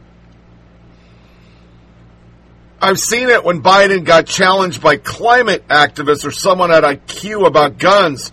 Q for a 60-second stem winder about how the questioner should check the facts, and I'm the only one who's beaten the NRA, etc. You might ask, why doesn't he pivot on a better topic? He doesn't pivot. If you doubt he got the best positions and experience, he'll tell you you're wrong and should vote for someone else. So far, this has got him nomination and a poll lead, which is true. He says it all the time, don't vote for me. Kate Hyde. The way Andrew blah, blah, blah is rapidly responding to the Breakfast Club interview is by rapidly retweeting clips from every other Biden interview that's not that one. First, to NBC News campaign launched a new digital ad charging that President Trump has reacted to the pandemic like deer in the headlights and has been too scared to act, too panicked to tell the truth, too weak to lead. Read and watch it here. That was big yesterday. Andrew Bates, new ad, deer in the headlights. That's how they responded it. Just attack Trump. Jamal Brown, today would have been my Uncle Harvey Milk's 90th birthday. This November we can carry on his legacy. And Joe Biden, we have the opportunity to stand on Harvey's shoulders and continue his life's work. We are so grateful. There was a lot of that. One of my relatives died, and it's Trump's fault. Mediaite, the liberal site run by Dan Abrams, Joe Biden gets mixed reactions on you ain't black comment. Many agree white people should sit this out. They pull up Stedman. Yeah, Obama's lackey, or whatever, Oprah's. I think people should ask themselves, do you know or follow a black person who really likes Joe Biden in the primary, and use that answer, coupled with how the primary went, to inform how representative of the Dem black electorate your circle really is. So if you don't have black people that are real black people, you need to shut the fuck up. Abraham X. Kendi. When Biden said, if you have a problem figuring out whether you're for me or Trump, then you ain't black, was on point in his reply. I can't read the handle. It don't have nothing to do with Trump. Some black voters or other swing voters figured out whether they're with Biden or not voting. Apparently, Biden has yet to realize that for nearly all black voters, Trump is not an option. Biden is not running against Trump. He's running against himself. He's running against his past. He's running against the audacity of a white man to tell black people who ain't black. Dean Obadiah, you know he's not conservative. White supremacy defined, watching white Trumpers white-splain to black people that Trump, who led the race birther movement against Barack Obama, is not racist, but the man who served as Obama VP is racist. See, it's always Trump. Bakari Seltzer, your husband once called me a full-grown black man boy during a commercial break. Please stop. Mercedes Schlapp, Joe Biden has no respect for blacks with "you ain't black" comment. The one guy who supported the crime bill, which led to mass incarceration of so many black dudes. I don't know who her dad is. Earl Weber, Joe Biden, you ain't black, so what gives you the right to decide on other black people's blackness? He's running for Congress. Torre, again, what Biden said aligns with most black people actually feel, so miss me with the mob attacking him for it, because only black people can say that, okay? That said, gas are normal for Joe, expect many more of these. Alan West, who got in a terrible car accident, I was going to follow up and see if he's okay, got hit on a motorcycle yesterday. Today, Joe Biden had the audacity to tell black people, if you have a problem figuring out blah, blah, blah, blah. Well, as a black man, here is my response, and he throttled him. Jason Johnson, just a thought, how about we listen to the entire Joe Biden interview with whoever this guy is before we start roasting him. A white man telling a black man who is and isn't black is inexcusable, but what led to that exchange and why Biden was triggered matters as well. Mark Lamont Hill again. Biden's entire interview was smug and condescending. The final remark is just the worst part. It's bizarre that people are fighting this. No, it's not, Mark. Groupthink, brother. Groupthink. Tim Scott, 1.3, man, we're getting to some pushback, and it doesn't end, though. That's more negative. 1.3 million black Americans already voted for Trump in 2016. This morning, Joe Biden told every single one of them they ain't black. I'd say I'm surprised, but sadly par for the course for Democrats to take the black community for granted and browbeat those that don't agree. 100% right. He also got on The View and said this. Will show that perhaps if we had done earlier lockdown, 36,000 fewer people would have died. I guess the question is, does that fall on his shoulders? I don't play Monday morning quarterback at halftime. I want to get this thing under wraps, and then we can assess what should have been, could have been, or would have been done. But right now, it is Team America working as one united front to help the most vulnerable in this nation. The more we do that, I think the better off we will all be. Senator, to all of those assuming President Trump is doomed in 2020, just last week, Democrats lost a seat in California for the first time in 22 years. And they lost to a Republican who embraced Trump in a district that Clinton carried handily in 2016. What is it about the president that you and many around the country see and that the media seems to continue to be missing?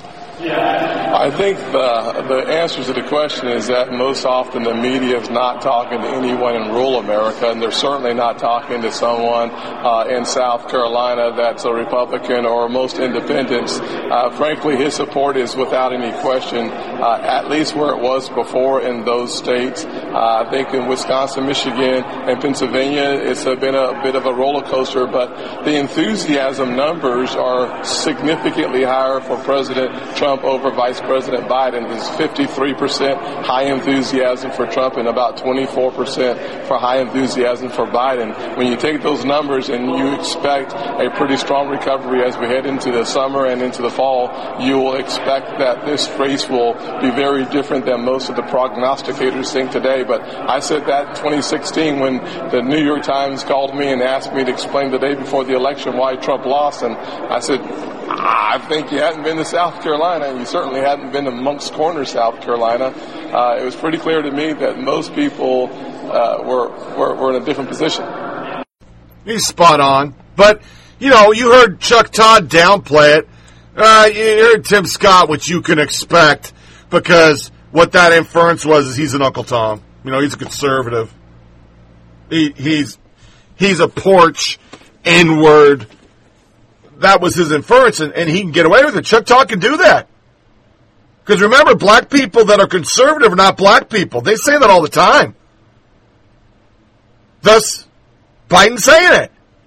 I mean, this is what they do. This is what Democrat politicians play off all conservative thinking African Americans as Uncle Toms. They're not real.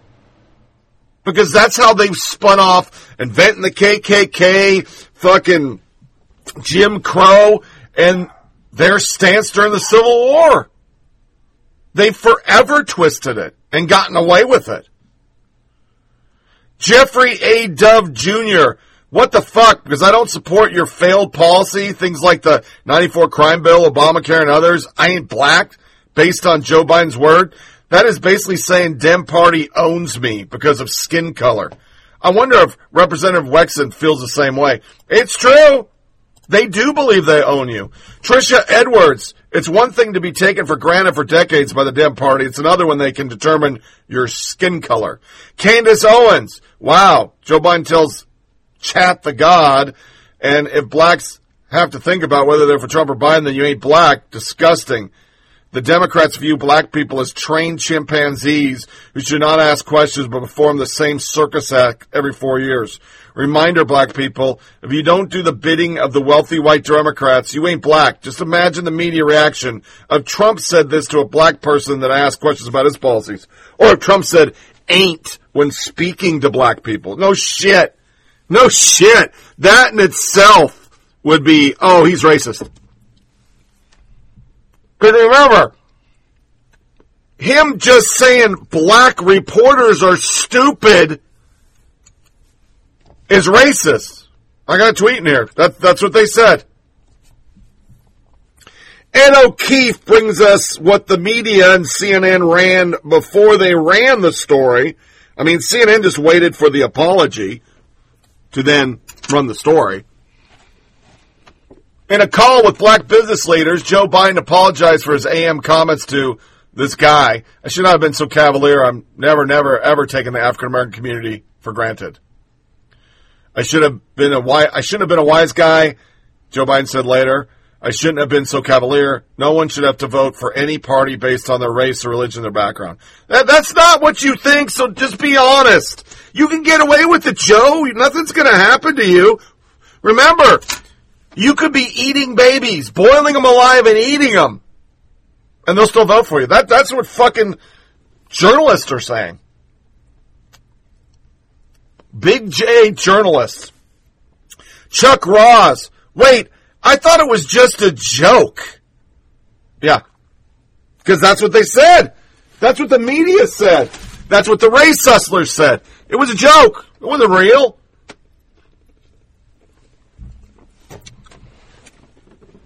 So, Yamiche Alcindor, the one who invented Kung Flu, and said other people said it. Former BP Biden on the call said no one should have to vote for any blah, blah, blah, repeating it. Biden also blasted Trump for calling African countries shithole countries, who saying they were fine. People on both sides of the woman who was killed while protesting against Nazis in Charlottesville, and for advancing policy that Biden believes threatened the black community. Former BP said, unfortunate that he said this, and then more Biden bashing Trump about everything he's ever said. Karen Townsend, Biden, I have a record that is second to none. Does he really want to go there? His record shows he is incapable of making correct decisions on just about everything. Habitually wrong for 40 years. Another one. This is the man who wants to be your president, endorsed by Jenny Rubin and Max Boot. He has a record locked up in the University of Delaware. This is clear thinking and leadership the country needs. Daniel Dale. The president has called 3 prominent black journalists dumb in the last month. Dean Baquet, Don Lemon, and I can't see that. He didn't do a very good job of doing this because he didn't get all of them. He just got Don Lemon. Paul Waldman, some thoughts on how to think about Biden or any candidate's gaffes, what matters, what doesn't, and how to contextualize them. That's how WAPO did it. They didn't actually cover it. They told you how to think. See, for them, Biden tell black people how to think. They tell you how to think. This is what liberals are. They think they're the smartest people in the room, and they can tell you what to think, eat, believe, who to worship. Stephen Miller, thank you, Paul. I was a child lost and wandering around until you finally were able to make me understand these things. You're an invaluable member to a necessary profession. White guy explains how flavored, important other white guy dehumanizing and mocking black people is really no big deal once you understand the context. Then the next outrage. Fast work. Trump campaign is already selling You Ain't Black shirts. Janet Poe, exploiting this is worse than saying it in the first place. White liberal. Well, I'm sure you, like the rest of the liberal world, what he said wasn't bad. The equivalent of flashcards at a mega rally. Might as well add a picture of Uncle Tom, because anyone who buys that t-shirt is an Uncle Tom. Did I just not say? They say blacks are Uncle Tom. Well, if anyone has the moral authority to criticize Joe on race, it's Nazi-loving, Charlottesville equivocating, landlord who denies black people access to housing. Quoting Biden verbatim makes Trump the racist one. Makes sense. Yeah. David Freelander, the ability of the Trump campaign to take a minor Biden gaffe and kick up a whole day's worth of coverage on it so far, at least with Biden apologizing in write-ups in the New York Times and elsewhere, should scare the hell out of Democrats. Oh, really? Really? Really? Yeah, the journalist agreed. Don't reporters and editors have some influence over whether a minor gaffe gets covered by the Trump campaign into the whole day's worth of coverage? Brian Butler, another way of saying that the profession is broken. It's true, especially Obama lost after Romney team did much of the same playbook in 2012. I don't know if she was being facetious. I don't know. Brian Schatz, but you are a person who determines what to cover, and you decide to cover this. David Freelander, I didn't cover it. When Tim Scott does a press call to announce the comments, they sell t-shirts off them, spend all day hyping them on cable and social media. Are you surprised they get covered? More to the point, why isn't there a similar effort on the other side? This is a journalist! And then the world showed him Hillary, nasty woman. Whitmer, that woman from blah, blah, blah. A picture of fucking Warren that instantly sold it. A picture of Beto who rolled out his I'm gonna take the damn guns. But that's a journalist. He doesn't pay attention. Why would he pay attention? He's too busy pushing the left's talking points to see what they're doing. BT, the best part about social media is watching journalists and politicians say this stuff in public. Don't yell at me. I didn't cover it. Democrats should be terrified that when Biden said something that bothered people, it got media coverage. People do remember that he is running for president, right? The Biden campaign does not seem terrified because they don't have to. The only negative I could find is BET co-founder said Biden arrogant, out of touch, and should apologize to every black person he meets. And that was on Fox, because the BET co-founder is conservative. But this is the candidate they're fighting for. This is an interview after the You Ain't Black interview. Listen to this guy. I'm prepared to say that I have a record of over 40 years and that I'm going to beat Joe Biden. Yeah, he got himself, but that's what he said. And that would be on every news channel just as I played it, without the correction, because that's what they did from all Mexicans are murder and racist. That's what he said, the COVID's a hoax. That's what he said, they're good people on both sides. That's what they said about Kung Flu, everything. None of it's ever proven. None of it's ever fucking quantified. It's just a rumor. They roll it out. This is what they did for the entire Mueller investigation. They did it for the impeachment. They did it for the grab the pussy. I mean, NBC sat on that motherfucker and didn't release the motherfucker until, what, October? They had it. Just like CNN had Tara Reade's mother, and they didn't play that shit. This will be a nothing burger. Sean King, same day all this comes out. Remember, he's, I think, a white guy who thinks he's black or whatever. He's just a fucking plagiarist. It pains me to say this, but I have found that Georgia Republicans in leadership to be far more responsive under pressure in the Ahmaud Arbery case than the key Kentucky Democrats in leadership in the Breonna Taylor case. Every single decision made in Georgia was a Republican. In Louisville, Kentucky, where Breonna Taylor was killed, we had a Democratic governor, Democratic mayor, and a Democratic district attorney, and they have done a half step above nothing. Crumbs, really, for Taylor and her family. It's infuriating. Not a single Democrat in power right now as Kentucky would be there without the near unanimous support of black voters. And yet the Democratic mayor, governor, and DA have been pretty much all talk for months on Breonna Taylor, and they've hardly made anything happen. Guess who made the single strongest statement on a ludicrous no-knock warrant under the murder of Breonna Taylor from a national politician? It was Rand Paul, a Republican senator from Kentucky, not a Democrat. He said they should be banned altogether. Nationwide, painful. And I'm not about to become a Republican, but I'm also not going to have Democrats slap us in the face and pretend I like it. Democrats think they can half-ass or flat-out ignore the needs and demands of black folks and that we will take it silently. I refuse. They must step up. Yeah. That's what we do. That's what we do. The media will never cover these things. They'll never show that really, overall, in a lifetime, what the fuck has the left done for African Americans other than pander to them and call everybody else racist? My last point was to cover literally how they package this stuff. Obama for American literally talks in an excerpt from the book that they published how they packaged McCain was McSame, out of touch, too old. They literally admit that was their campaign strategy for the entire campaign. And the media, once again, didn't stop it. You talked about Hillary's age or her health. The Trump team went after. And you were sexist, you were ageist, you were ableist. They put a bunch of ists together, if you think about it. There was a lot of ists. You're not doing that to her because she's the most qualified candidate ever. And you're never winning. So they didn't do it. But the Nazi stuff, to, once again, kind of tie in how all of this gets to be packaged on the left, but not the right.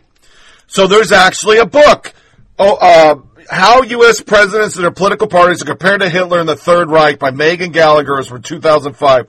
Although political leaders from the time Hitler was in power to now have been likened to Hitler and the Nazi Party, both conservative and liberals have also made such comparisons and reference to anything from minor offenses to major political moves. However, the justifications for using such phrases appear to be the same for both conservatives and liberals. That's fucking lie, but okay. This is to say that Nazis, today, the term Hitler, It's to say conservatives use the term Nazi against liberals for the same reasons liberals call conservatives Nazi. Today, the term Hitler is widely used in American vernacular by both liberals and conservatives, as well as the international figures, to try and coerce a knee-jerk reaction of instant dislike. And as you go through this, they try to do whataboutism. But as you list it, back to fucking Nixon. It is a thesis statement for what I said. It went way before than I ever thought it was. And I said that, and once again, for those that are new to the show, I did a whole show on conventions and how they've always called conservatives Nazis in my time, and I didn't know why. Then there's a 50-year history of worst comparison by Kristen Tremolog. Everything old becomes new again, and much is the case for comparing Republican presidents to Nazi. Last week, a nationwide day of protests were filled with placards and signs insinuating so. Salon recently published an article that compared President Trump criticism in the media to that of Hitler. Protests in London decried Trump and supporters as Nazi scum. An April Democrat presidential hopeful alleged that President rhetoric echoed Nazis, rhetoric, echoed Nazis. On June 18th, Don Lemon once again deployed this technique and compared President Trump to the Nazi leader. But this goes back to Goldwater. They talk about Bush W. And once again, this is page 3, 4, 5 of Google. George W.H. Bush, The Intercept, from 5/23/20. And that's how I found this. Chunk Enger from the Young Turks. Yes, you're reading that right. George Bush and Adolf Hitler are both war criminals, and you're saying that not voting for either is an election between the two is morally correct position, because most definitively isn't. Come on the show, and let's have a real discussion on it. And they linked this article from The Intercept. George H.W. Bush, 1924 to 2018, American war criminal. It's how they covered his death. War criminal. Yeah. Which completes my point. Liberals can use binders, dogs on roofs. You heard the negative fucking ads, folks. What the fuck? It's 2 days later and it's gone. You Ain't Black will be gone. It's a joke. It's a gaffe. But when Trump says the Democrats' new hoax is COVID, they say he said COVID's a hoax. That's our latest segue into this. That's how they run it. And they can call Nazis, Hitler. I mean, we got op-eds from WAPO. Let me tell you what to think about what he was saying, because you're not smart enough to actually think that what Biden said was fucking racist. So, yeah. These people are fucking garbage. So, let's move to a different subject. We're going to cover some COVID really quick. Just a short soundbite filled section. Report, nearly 200 illegal aliens freed by federal judges. Sex offenders and killers amongst them. New York Times today ran 1,000 obits on the front page. One of them, Hugh Jordan D. Hayes, 27, of Cedar Rapids, Iowa, is described as a generous young man with a delightful grin. News reports, however, also describe Jordan D. Hayes, 27, Cedar Rapids, Iowa, as a murder victim found in his car. Was he infected before he was murdered? Taylor Kelly, Jesus, what is happening? I really hope that was done by the ME to get governor funds for labeling a COVID death. If not, we are witnessing the institutionalization of yellow journalism. The last time yellow journalism flourished was the delightful period of the 1880s. They didn't even check it. It's the sixth name. How many more are like this? And people asked, you need at least 5 more A1 pages for Killer Cuomo, the bad nursing home decision of Cuomo, which wasn't covered. Yeah. Then we have Alyssa Milano. And this is pretty fucking funny, because even my wife was like, what the fuck? In the culture war of mask, show me your mask. Masks keep people safe and healthy. Show me yours. Ready, go. And then I see a reply by her. Assholes, mask has carbon filter, so yes, it might be crocheted, but totally safe. She literally was wearing a crocheted mask. So I saw it, and I instantly went to be a smartass. Are you a grandma killer? It has holes. What the fuck are you doing? You're endangering POC. Black grandmas will die. You're a racist. Gee, I channeled you. The dark side is strong in you. It goes through the net into my Pixel phone.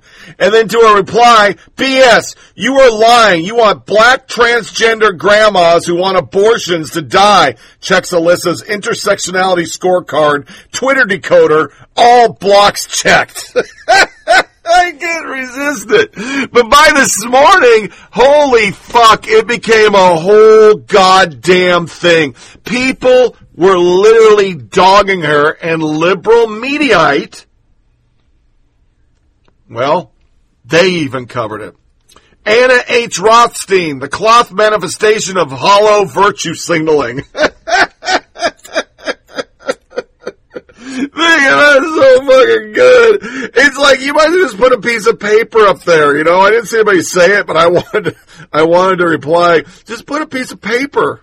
I mean, just mask, because that's all you're doing. It's not gonna fucking work. And she's got like 600 fucking kids in the car, which I don't know if they're hers or not. But really, Joe Borelli, her mask is knitted from yarn with large holes by her nose. You can see there is nothing under it. Abe Greenwald, if she just waited a little longer, I'm sure they'd have come out with a mask photo app. It'll happen. You wait. David Martosco, if I could see your skin through your mask, it's just decorative. It does nothing. Someone please send her a mask that wasn't crocheted. Aeneas Husky's Ghost, why don't you explain how the mask is going to keep anyone safe and healthy and not just for show when it's knitted?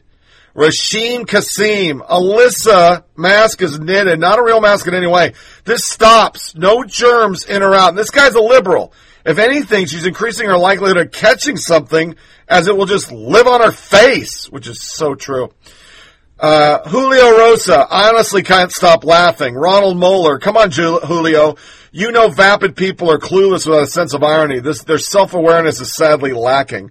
Michael Malice, wouldn't a plastic bag be more effective?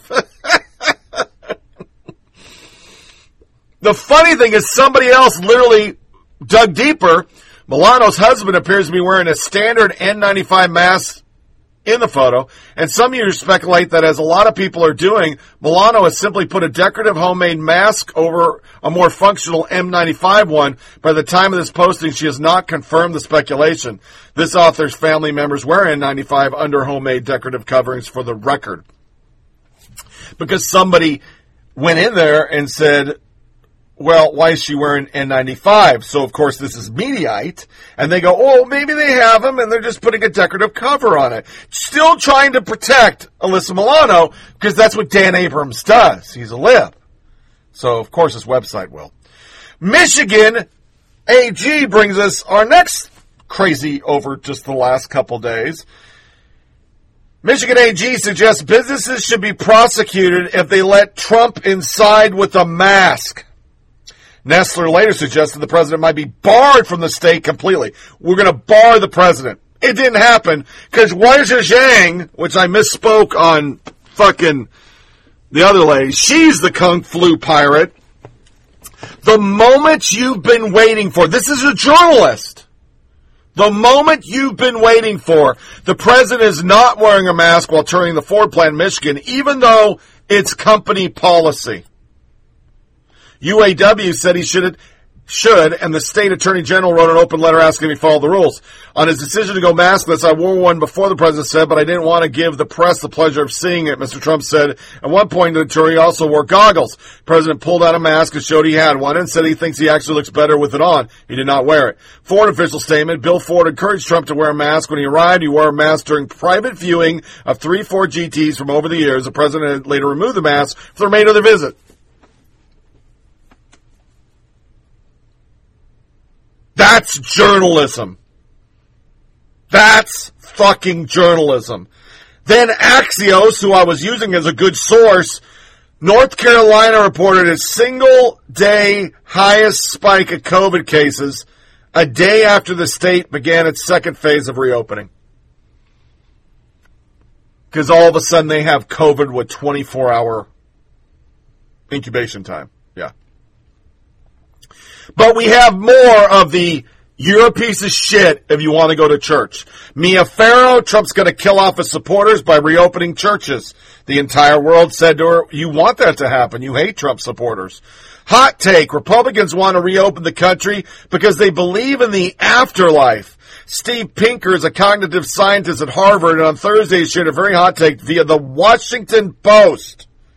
Because once again, you can do op-eds and stuff in the Washington Post dogging Christianity. You just can't do it when you point out that, hey, Islam's got a problem with terrorists. You can't do that. Republicans are evangelicals, right? And the evangelicals believe in the afterlife, and because they believe in the afterlife, they deliberately do things that will shorten their lives, like partially reopening some parts of the country. You read it for yourself. Belief in an afterlife is a malignant delusion, since it devalues actual lives and discourages action. That would make them stronger, safer, longer, and happier. Exhibit A. What's really behind Republicans wanting a swift reopening? Yeah. He wrote that. It's a malignant delusion. Who in the and that's the kind of stuff that just I fucking question all the fucking time. Why can he say that? Why? So I bookmark it. I can't read it because I'm out of free WAPO articles. But we'll cover it in 7 days. In 7 days, we're going to cover that article. Because just saying it's a delusion. A delusion. Michael Gardner, you're better than this. It's actually the opposite, but thanks for playing Social Distance Championship, said. You're an elitist bigot who can't see past his unearned privilege. If you're getting a paycheck while staying home, shut the fuck up about this driving people to open back up. And I'm not going to read anymore because it's just... Well, I'll read this one. I'm an atheist, and I think people want to reopen because they need to pay rent and put food on their table. Maybe these are consideration Mr. Pinker has never had to deal with, because that's really what it's about. That's what it's about. Then Governor Newsom, somebody actually pushed him, responds to allegation he's discriminated against churches. I have a deep faith and devotion to our churches. Bullshit you do. The Church of Progressivism. During an interview on MSDNC Rule on Thursday, Governor Newsom was asked about the recent letter the Department of Justice sent warning governors to not discriminate against churches. These stay-at-home orders are rooted in safety, yet the Justice Department is now saying your stay-at-home order is discriminating against churches. What's your response? A real journalist wouldn't frame it that way, but okay. I have a deep faith and devotion to our churches. I grew up in a church and went to Jesuit University, said Newsom, who declined to say whether he discriminated against religious institution. I have deep reverence for congregants and parishioners that want to reconnect to their community and to their faith and be able to practice accordingly. We're just a few weeks away from meaningful modifications to allow that just to happen. But the CDC released guidelines, you could. But liberal states still wouldn't. And I got a couple people liking what I said on some tweets on other subjects, because when we went out this week, we went to Kentucky. I think it was after my podcast, and they weren't open. Like, not at all. We were in week 2 of reopening, 50% restaurants. They didn't open restaurants till Friday. You still had a drive-through. And they opened stores to 25% capacity. So, I was getting some medicine because I finally got my my doctor's prescribed Flonase and my Flomax for my prostate, so life is much better in the prostate. Not that any of you care, but it's been 2 weeks since I had any. Long story short, African-American liberal guy, me and him, and they were in their 60s, I'm mid-50s, and we sat and talked, and he did make one point, but he blamed Trump because he's a liberal, and he hates Trump, but it is confusing. But I don't think it's the federal government that's making it confusing anymore for people. It's local governments, because within our town, yesterday we went to go get Five Guys. Now remember, we're in week 2 of reopening, and we went over there. It opens at 10. We're going to get a burger and go junking because as of Wednesday, antique stores open back up. Well, they didn't open till 11, but they didn't say that on the board. And then we went around trying to get food, and it is St. Bethlehem, very liberal enclave, closer to Nashville. It's called St. Beth, but it's still kind of part of Clarksville, but it's like just, you know how you go to a major city and there's the Bronx, there's this, there's that, and there's New York City. Every business was going liberal style. They weren't letting people in. They were only drive-through, and you drive 6 miles away, and everything's at 50% open. You can eat in the restroom, normal hours, the whole 9 yards. So I don't think it's actually Trump's fault things are confusing. I think liberals clinging to we don't want to open, well, it's them. And then last night late, our last COVID thing, and then we'll play some sound bites and what do I have left? A couple bombshells, some lighter fare sound bites, and we'll call this a done podcast. This was trending on Twitter, and as liberals say, I just can't.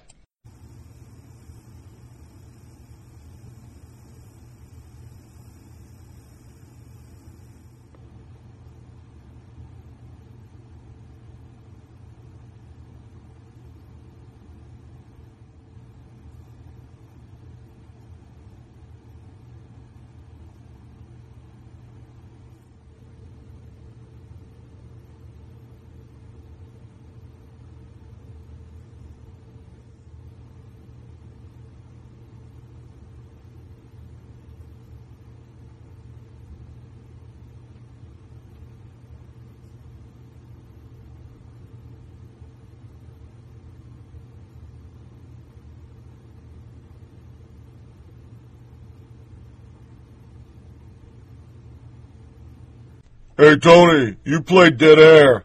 No, that's the length of soundbite sent by Norah O'Donnell. Trump golfing. Jason Hoffman, CNN photojournalist, ABD Abdallah, CNN, got a shot of President Trump golfing today. He says the president's moving around the course of a golf cart alone, but is golfing with 3 partners. None of the men are wearing masks. The culture war. The moment you've been waiting for, Wenja, CBS says. And it tees up, these are the responses you will find on all of the ABC, NBC, CBS, CNN, MSDNC. Patty Rod. You can find her at PATTIROD55 on Twitter. Yes, America, Trump is golfing. Americans in financial crisis, the GOP on recess for a long weekend. They're not in charge of the House, but she doesn't know that because she's just a sheep. Memorial Day break and Trump enjoying golfing. Heartless Republicans dancing on the graves in America. And there's a picture of mass graves of that Kills Island up there in New York. And somebody put his signature on the coffins. Yeah. So I went to find Obama. So let's just put it this way. Wasn't easy. August 22nd, 2014, White House defends Obama golf outing during crisis. That was Mark Knoller. Mark Knoller again. President Obama plays a 100th round of golf, draws fires from critics like the critics are bad. Other articles on page 7 or 8 of Google search report 8 years of Obama vacations cost $85 million.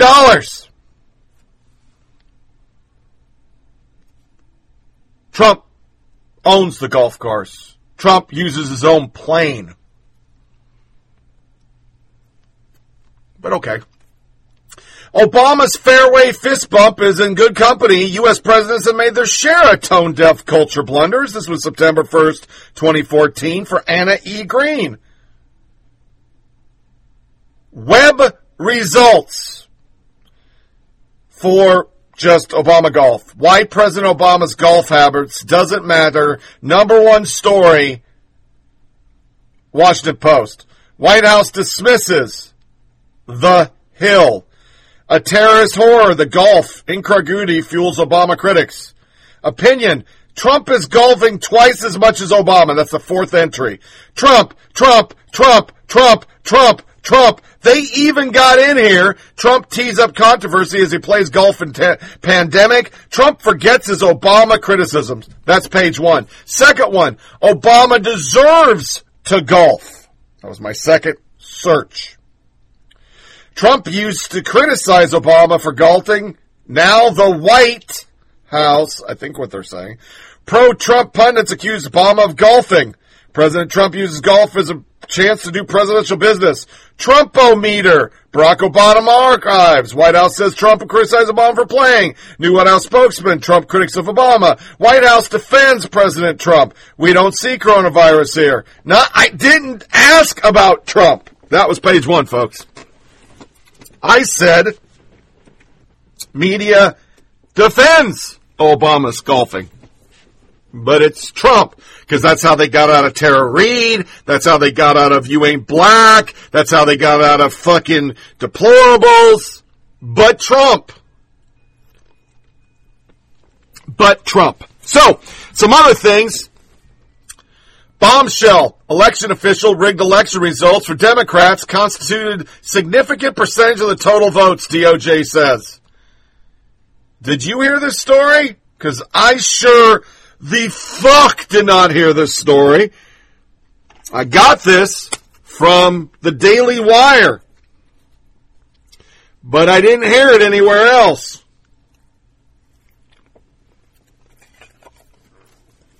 United States Attorney Michael McSwain announced, William McSwain, on Thursday that Dominic J. DeMuro, a judge of elections in Philadelphia, had been charged with pleading guilty to stuffing ballot boxes over the course of several years for fraudulent votes for Democratic candidates in federal, state, and local election.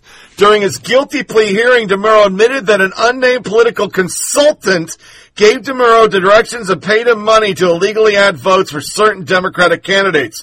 These candidates were individuals running for judicial offices and campaigns that hired the consultant, as well as other candidates for various federal, state, and local elective office, who were preferred by this consultant for a variety of reasons. Not national news, because he has a D. Yeah. Then we have this one. Political leaders who are proponents of extending lockdown and stay-at-home orders while keeping many businesses closed often explain their actions by saying something along the line of, "It saves one life, it'll been worth it." But of course, there's more than the equation. Doctors in Northern California say they have seen more deaths from suicide than they've seen from the coronavirus. Clay Travis. San Francisco Bay Area doctors say they have seen more suicide deaths than corona deaths since the shutdown. Worry about mental health issues becoming worse due to stay-at-home orders. From the article, doctors at John Muir Medical Center in Walnut Creek said they have seen more deaths by suicide during the quarantine period than deaths from COVID-19. The head of the trauma department believes mental health is suffering so much it's time to end the shelter-in-place order. Personally, I think it's time, the doctor said. I think originally this shelter-in-place order was placed to flatten the curve to make sure hospitals have the resources to take care of COVID patients. We have current resources to do that, and our other community health is suffering. Andy NGO, doctors at John Muir, BLOP. Sarah Gonzalez. It's almost like measuring the health of a person includes more than measuring their very small chance of dying from virus. What's bizarre is if it saves one life, people won't mention this. They only pretend to care about people dying if it fits their political narrative. Typical McDaniel. Opioid death numbers are also rising. Overdoses are also increasing. But hey, we're just being selfish for wanting to reopen. I said this months ago. I said there'll be gay shit, and there's been gay shit about how poor gays and their mental health, and they're not getting taken care of. And there'll be something about fucking transgenders somewhere in here, that transgenders were victims of the virus and simultaneously victims of suicide. So I went to try to find something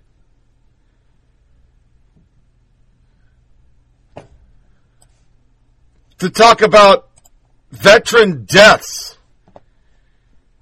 But wouldn't you know that there's actually a law that the VA has to report this? They passed it last year, and there's been no reporting. I found veterans' remote mental health appointments skyrocket amid coronavirus outbreak. This is from the Army Times. Veterans Affairs patients jumped drastically last month, and normal medical care appointments were disrupted and veterans forced into self-isolation. Most significantly were mental health care check-ins and consultations conducted over the phone. In February, those totaled about 40,000 appointments. They topped 154,000 in March. CBS 46 Atlanta calls to the VA suicide line increase since coronavirus quarantine. Same thing, just insane amount of calls. But what did our media talk about? Well, instead of the veteran suicides and hotlines and really the mental health problems, even of gays in the Bay Area, they were too busy bashing opening churches. So here's a montage of churches capped with Chris Cuomo. This was highlighted on the top of Mediaite, Dan Abrams' page. Rips demagogue Trump on reopening churches. At my direction, the Centers for Disease Control and Prevention is issuing guidance for communities of faith. I'm identifying houses of worship, churches, synagogue,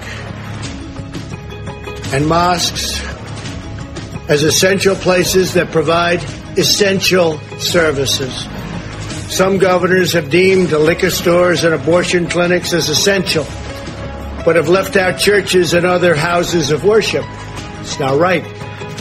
So I'm correcting this injustice and calling houses of worship essential. Regardless of how that plays with separation of church and state, and even if the president has no authority to issue such a decree, Trump's insistence on a rushed reopening flies in the face of what public health experts continue to advise, that this is not a time to become complacent. Let's talk, Gloria, about why the president is doing this and why he's seeing political opportunity here in this pandemic. He is seeing political opportunity here. He believes, remember when he told us in April that he was going to open up the churches for Easter Sunday, that it would be a miracle. And I think Kayleigh McEnany herself, when asked a question about opening up the churches by a journalist asking, you know, how can you be sure it's safe? She said, isn't it amazing how many people in this room seem to want to keep those churches closed, or something to that effect. And the journalist said, I go to church every Sunday. I object to that.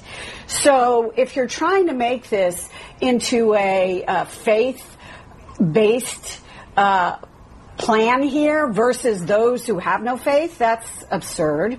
And, you know, the second thing, Kayleigh McEnany was trying to make this into a First Amendment issue, as saying that, of course, people have the right to worship, and then said that the president is a great supporter of the First Amendment. Now, we know the president has called the media the enemy of the people time and time again. So this isn't about faith. It isn't about the First Amendment. It is about public health, and it is about trying to keep people safe. Yeah, this is about politics. This is not about public health, to be clear. Elizabeth Cohen, what did you think about this guidance? And also, what did you think about Dr. Birx, you know, someone who is not a politician, giving credence to this reopening when I have not heard a single public health experts say this is a good idea and that this will not result in people getting sick and dying. You know, I'm no theologian, but religions value human life. They value what God created, which is all of us.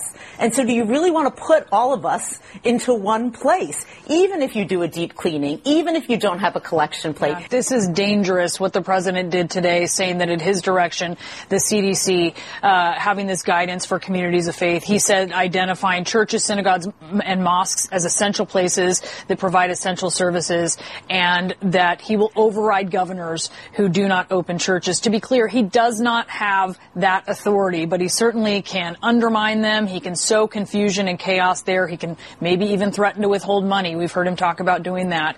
But what he's doing here is seeing political opportunity in this pandemic.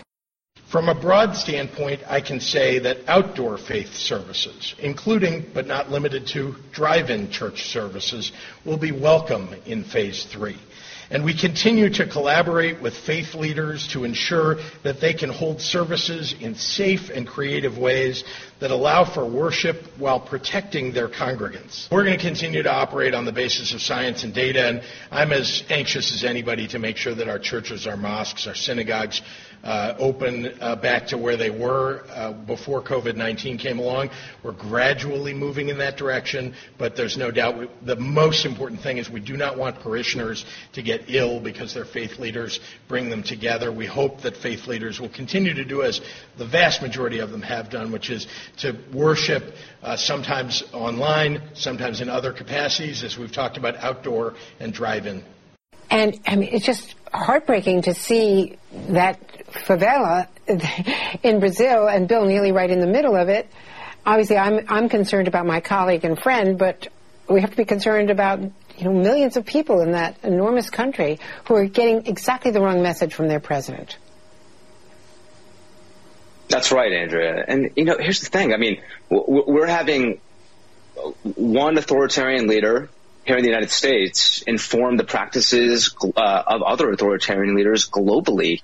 I mean, this is non-scientific, this is non-evidence-based, but it's obviously having a domino effect. So what happens here, clearly people are feeling empowered, leaders are feeling empowered elsewhere to follow suit. Because what the President of the United States says matters. Americans here filled prescriptions for hydroxychloroquine at a rate 46 times higher after the president endorsed it strongly in March. Now Bolsonaro is following suit and following the president's roadmap for who knows what, catastrophe in the setting of COVID-19. What President Trump does matters. It matters for his own health. If he's really actually taking hydroxychloroquine, he's putting himself at risk. And obviously his example is putting Brazilians and Americans at risk, and we've already seen the effects here. Unfortunately, tens of thousands of Americans have died. So, Nicole, so much to discuss, so little time, and I will just set it up before taking my leave to let you bring on our next two guests. Constitutional law specialists sent scrambling, figuring out how exactly he can override individual state governors. This is not Ike or JFK sending in troops or federalizing the National Guard to enforce integration in the South. The virus is not religious. It won't respond to prayer, I'm afraid. It loves congregations. That's been demonstrated both here and abroad. These religious gatherings have been sites where this virus has been transmitted widely. Jim VandeHei, there was some of that news conference that jumped out at me, and it was the president invoking abortion clinics and liquor stores, making abundantly clear that this is not just about what he says it's about, which it never is with Donald Trump. But talk about, and Axios has had a lot of reporting along the same lines of what the Washington Post reports this morning about Donald Trump seeing these as the battle lines on which his reelection will be waged. Aggressive reopenings in defiance in some instances of public health warnings from his own CDC and his own advisors. And on the other side, Democrats who have seemingly hitched their fortunes to science and data. Yeah, clearly he's trying to adopt a bullish stance on getting America back to work. You do have to separate what he says and what he does. This idea that I deem all churches open, that's actually not how it works. Like, each state is going to do it state by state. Cities are going to do it, and churches are going to do it. It's really about making it okay, being fair, rewarding people of faith. No, it's about division and politics. White Christians are not the majority in America, yet religion is a big factor for a huge chunk of Republican voters. And that's what this is about for Trump. And if you don't want to believe that, fine. Give me a better reason. Show me what it's about for him. Show me that it is consistent with anything that he's done around faith or anything else. It is telling how the faithful are responding to this bullhorn from the BS bully pulpit. The Southern Baptist Convention is pleased, while the Council on American Islamic Relations slammed the idea. This president knows he doesn't have the power to follow through on this any more than he can take away money that Congress has already allocated because he doesn't like the way his state is using it. He also knows that everything I'm saying right now doesn't mean a damn to his base. Just like it didn't when he threatened governors with liberating their states and said that the people who went up and spit and yelled in the faces of police were good people. Or just this week when he puffed up his chest to make a stink about mail-in voting. He knows that it's all about being a demagogue. Don't waste the time with slapping the label of being prejudiced or a bigot on this president. The truth is, it's not worth the time. You're not going to change minds on that basis. And you know what? He is arguably something worse. A bigot, prejudice, what is that usually about? Ignorance. People who are raised a certain way, don't know any better, aren't educated, or maybe they're just plain evil. But what's worse than that? Someone who knows that it's not true. But they know that it's powerful. And they know that if you use it, you'll play on someone's animus and prejudice and outrage, and they will follow you. That is called a demagogue. And that is what we have to beware today with BS like what we saw today. Now, zero coverage. They're not going to cover it. They're not going to cover any of it because it doesn't go with the narrative. The narrative is we need to keep this closed. We need to save lives. If it just saves one life, just one life, if we save one life, it'll be worth it. Because really, we just want to make sure the economy is fucked up until November. It has nothing to do with lives. Did they talk about the unconscionable underreporting of nursing homes? Or how Governor Cuomo is really not that good of a guy? No. Well, they did on Fox. I have not seen the coverage of this. You've covered it. Martha's covered it. The New York Post has covered it. This should be one of the biggest stories of this pandemic of 2020. 20% of our lost loved ones are from nursing homes. And it's because Governor Cuomo and several other governors, by the way, in different states, forced COVID recovering patients into nursing homes. And I am certain at least one of his parents, I believe his dad, before his dad died, a week before his dad died, they called Sean to tell him they were moving him to another floor. And I believe that floor was used for recovering COVID patients. I can't prove that. We can't get any confirmation on any of this. And by the way, he didn't find out until the death certificate came in that he was COVID. He got a call on a Saturday morning that his dad was not feeling well, and 3 hours later, he was dead. And his mom, 2 weeks later, got COVID, was rushed to the hospital, died in the hospital, and her number will not be counted as a nursing home or an assisted living home because of the governor's policy of saying that she died in the hospital, even though it was confirmed COVID. And the fact that I am seeing last night him on another channel making fun, inappropriate jokes, insensitive jokes, cruel jokes.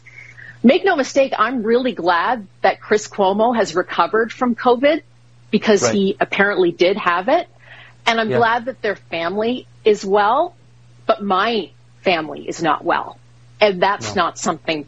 She lost family members. I'll let her just say it for us. No, they're not going to cover it because why would they?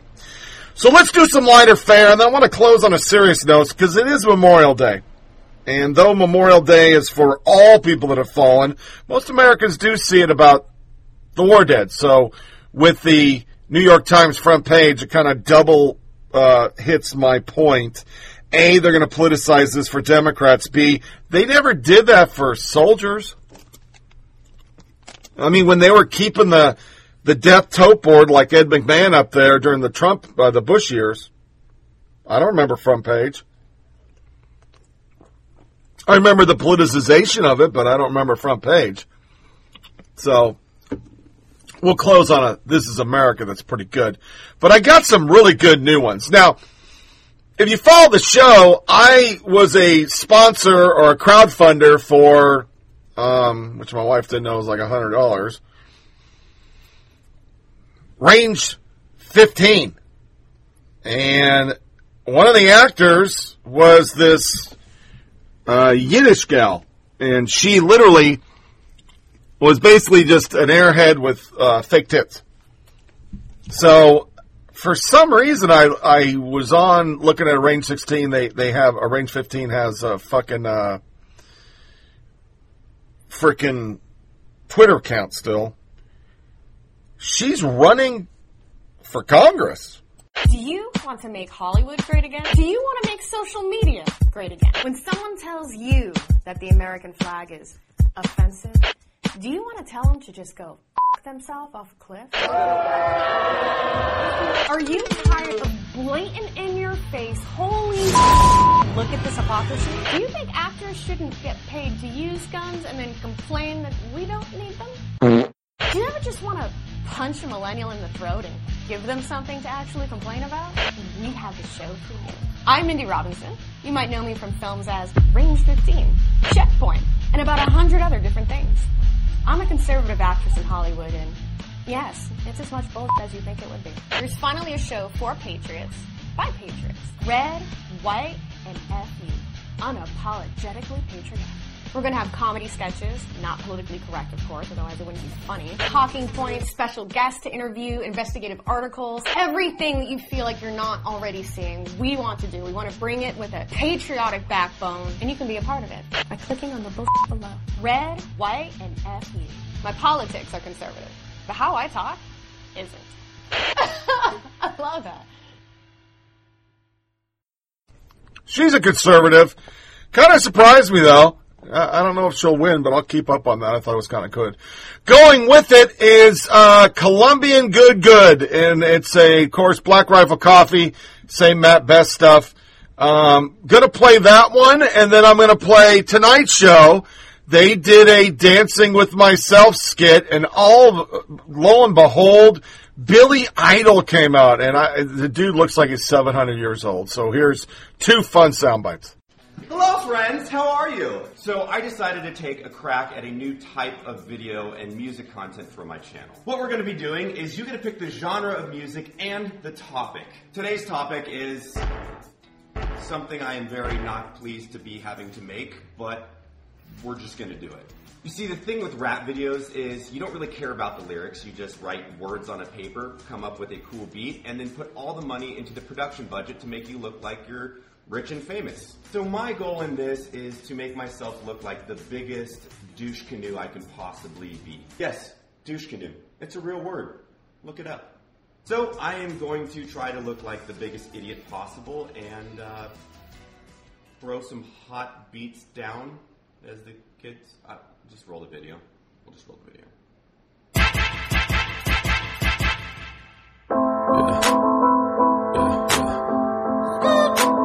That's the sound of my vehicle coming to an abrupt stop.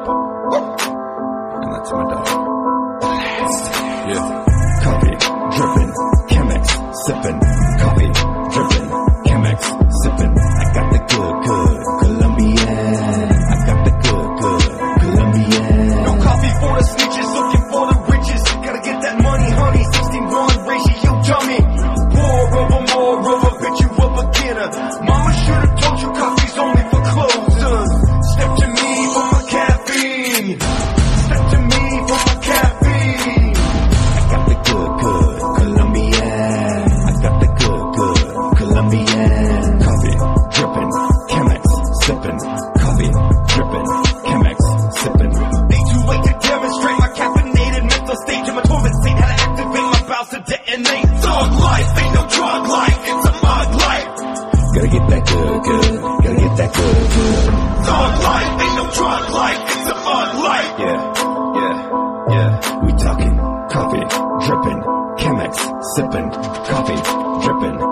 chemist, sipping. I got the good, good Colombian. I got the good, good Colombian. I got that old baby waking like you grind. Gotta keep it caffeinated cause you know I got the time. I got that pound of brown from Jamaica. I got that pound of brown from Nicaragua. I got that pound of brown from Costa Rica. I got that pound, I got that pound, I got that pound of brown. I got the good, good Colombian. I got the good, good Colombian.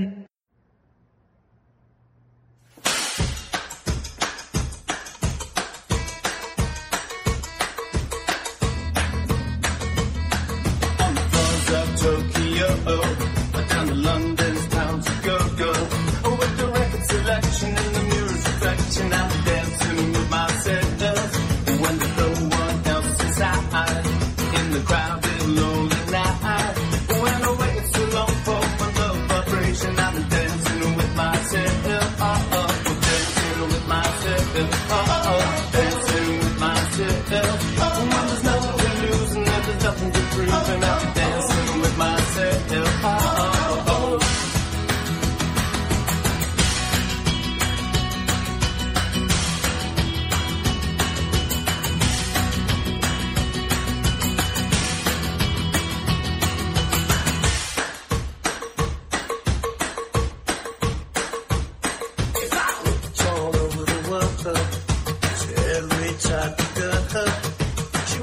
I seem to pass me by, dancing with myself. So let's sing another drink, and it'll give me time to think. If I had the chance, I'd ask you all to dance, and I'll be dancing with myself. Dancing with myself. Dancing with myself. If I had the chance, I'd ask you all to dance. If I had the chance, I'd ask me to dance. If I had the chance, I'd ask you all to dance.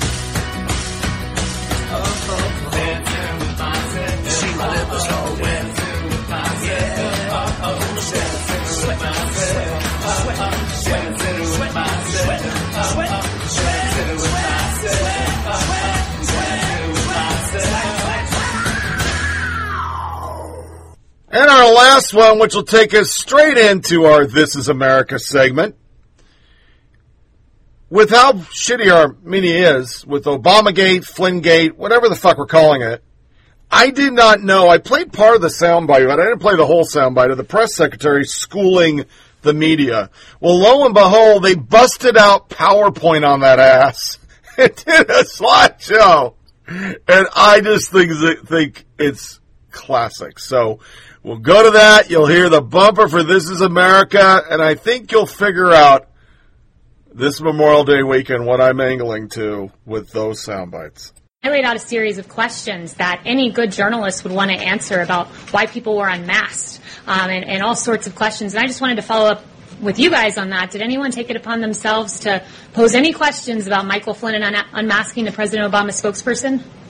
Oh, not a single journalist has posed that question. Okay. So I would like to lay out a series of questions, and perhaps if I write them out in a slide format, maybe we're visual learners, and you guys will follow up with journalistic curiosity. So number one, why did the Obama administration use opposition research funded by a political organization and filled with foreign dirt to surveil members of the Trump campaign? Number two, why was Lieutenant General Michael Flynn unmasked? Not by the intel community entirely, but by Obama's chief of staff, by the former Vice President Joe Biden, by Susan Rice, by the Treasury Secretary. I mean, this is extraordinary. And, you know, if it were political appointees in the Trump administration, I can guarantee you I'd have questions in my inbox right now, but apparently Obama's spokesperson does not. Why was Flynn's identity leaked? In a criminal act. It is a criminal act to leak the identity of Michael Flynn to the press, but it happened. Where are the questions to Obama's spokesperson? Because my team would be running around this building should this have happened under the Trump administration. Why did the DOJ, Sally Yates, learn about the unmasking from President Obama? So much for going by the book, as Susan Rice said 3 times. Thou doth protest too much, Susan Rice. And then finally, question number 5. Why did James Clapper, John Brennan, Samantha Power, and Susan Rice privately admit under oath they had no evidence of collusion while saying the opposite publicly? It's a long weekend. You guys have 3 days to follow up on those questions, and I certainly hope the next time I ask, some hands go up, because Obama's spokesperson should be asked those questions, because President Trump's spokespeople certainly would be.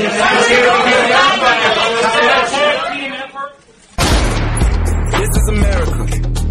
Don't catch you slipping now. Don't catch you slipping now. Look what I'm whipping now. This is America. Don't catch you slipping now. Don't catch you slipping now. It's time for the last soundbite. Like the media say when they are pushing fake liberal agenda stories. This is America in 2019. Guns in my area. I got the strap. We're thinking today and observing Memorial Day that'll be happening tomorrow. I just talked with Lieutenant Colonel Steve Burke, who was a casualty officer with the Marines and had to tell people. And I think it's interesting because it is, I think, very difficult to talk about the war dead and the fallen without invoking valor, without invoking the words heroes. Why do I feel so comfortable about the word hero? I feel uncomfortable about the word hero because it seems to me that it is so rhetorically proximate to justifications for more war. And I don't want to obviously desecrate or disrespect the memory of anyone that's fallen, and obviously there are individual circumstances in which there is genuine and tremendous heroism of, hail of gunfire and rescuing fellow soldiers and things like that. But it seems to me that we marshal this word in a way that is problematic, but maybe I'm wrong about that. Do you know that those countries with universal health care, you talk to business people there, they love having universal health care. You know why? Because they don't have to pay for it. They're companies. They don't have to actually think about it. When they're starting a small business, they don't have to have this huge expense of paying for people, right? When they're trying to recruit people to their small businesses, they don't have to deal with this problem of people not wanting to leave a big company because they're going to lose their health care. It is actually better to live in a decent society. And when Americans start to wake up to that in greater numbers, it's going to be a great day. The new show is called Seat at the Table on Vice TV. Anand Giridharadas. Thanks so much for joining us. Thank you for having me. And I'm keeping them honest there. That show is going to be must-watch television. Now, when you talk about choice, there's also one of the segments on your program recently. It was called, I think, The War on Government. There's a pretty sizable movement among supporters of the president that seems pro-freedom. It also seems anti-government. We recently had the author and professor Tom Nichols on, and he said, you know what, that freedom is confused with the type of freedom that children have. But you also went on in your program and talked about how there is a certain tyranny in life with no government at all. Explain that. Many Americans have a childlike understanding of freedom, as you say. And what that consists of is an understanding of freedom, which in many ways goes back to our founding, of freedom obsession, I would say, these Americans have, in which freedom is defined as the absence of government. Now, or government doing as little as possible, or government leaving you alone. Now, I would be the first to say that is an element of freedom. There's a whole bunch of things, right, that I don't want the government intervening in my life, and I share that. I think everyone listening to this would share that. But for a great number of Americans with this infantile understanding of freedom, that is it. That is freedom. Freedom is being left alone by government. And it's being paranoid about government being way more interested in you than you are actually interesting, right?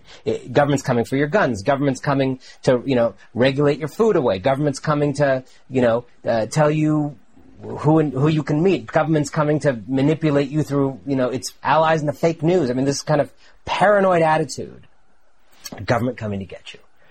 And the point we made on the segment was what this has done is obscure the way in which a large aspect of human freedom is actually not threatened by government, but by private actors, right? A bank screwing you over, speculating in ways that lead to you losing your home is also a threat to your freedom.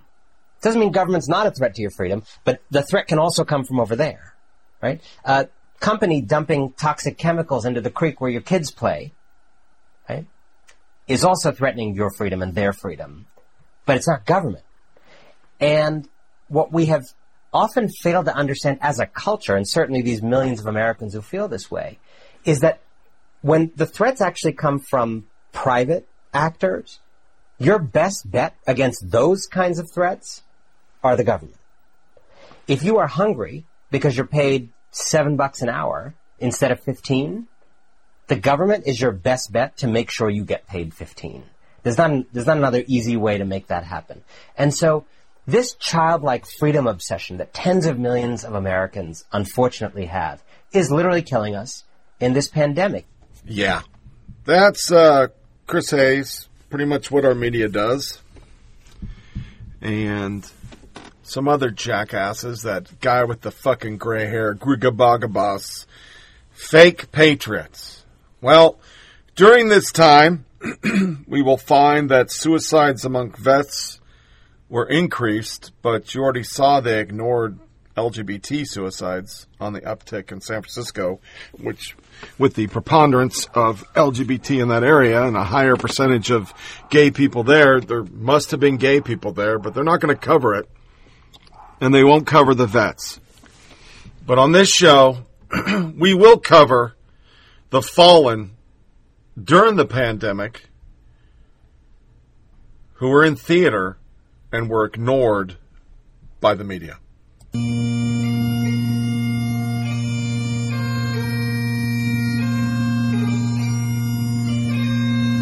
Marine Corps Gunnery Sergeant Diego D. Pongo died March 8th, 2020, serving during Operation Inherent Resolve. 34 years old, of Simi Valley, California, while clearing a tunnel complex of Islamic State fighters in Makmur Mountains in southern Iraq. Captain Moses A. Naves, 34, was also killed in the incident. Both Marines were assigned to the 2nd Marine Raider Battalion, Marine Force Special Operations Command, Camp Lejeune, North Carolina. Pongo's personal awards include a Bronze Star Medal with Combat Distinguishing Device, Purple Heart, 2 Navy and Marine Corps commendations. Navas had the Marine Corps Achievement Medal, Combat Action Ribbon, 2 Good Conduct Medals, and the Military Outstanding Volunteer Service Medal, the Humanitarian Service Medal, the National Defense Service Medal, GWAT Medal, and GWAT Expeditionary Medal. Marine Corps Corporal Aloysia Zavala died March 10th, 2020. 20 of Sacramento, California. He died March 10th in an incident involving a medium tactical vehicle replacement truck in the United Arab Emirates. Zavala was serving with the Combat Logistic Battalion 13 and exercised Native Fury as a motor vehicle operator deploying from Camp Pendleton. The incident's under investigation. Her awards include National Defense Service Medal and a GWAT Service Medal. One U.S. Marine was killed and 2 others were injured in this. Corporal Zavala was pronounced dead at the scene.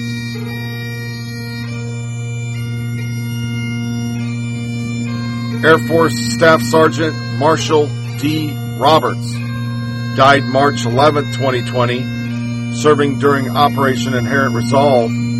28 years old, of Owasso, Oklahoma. He died in a rocket attack on Camp Taji, Iraq.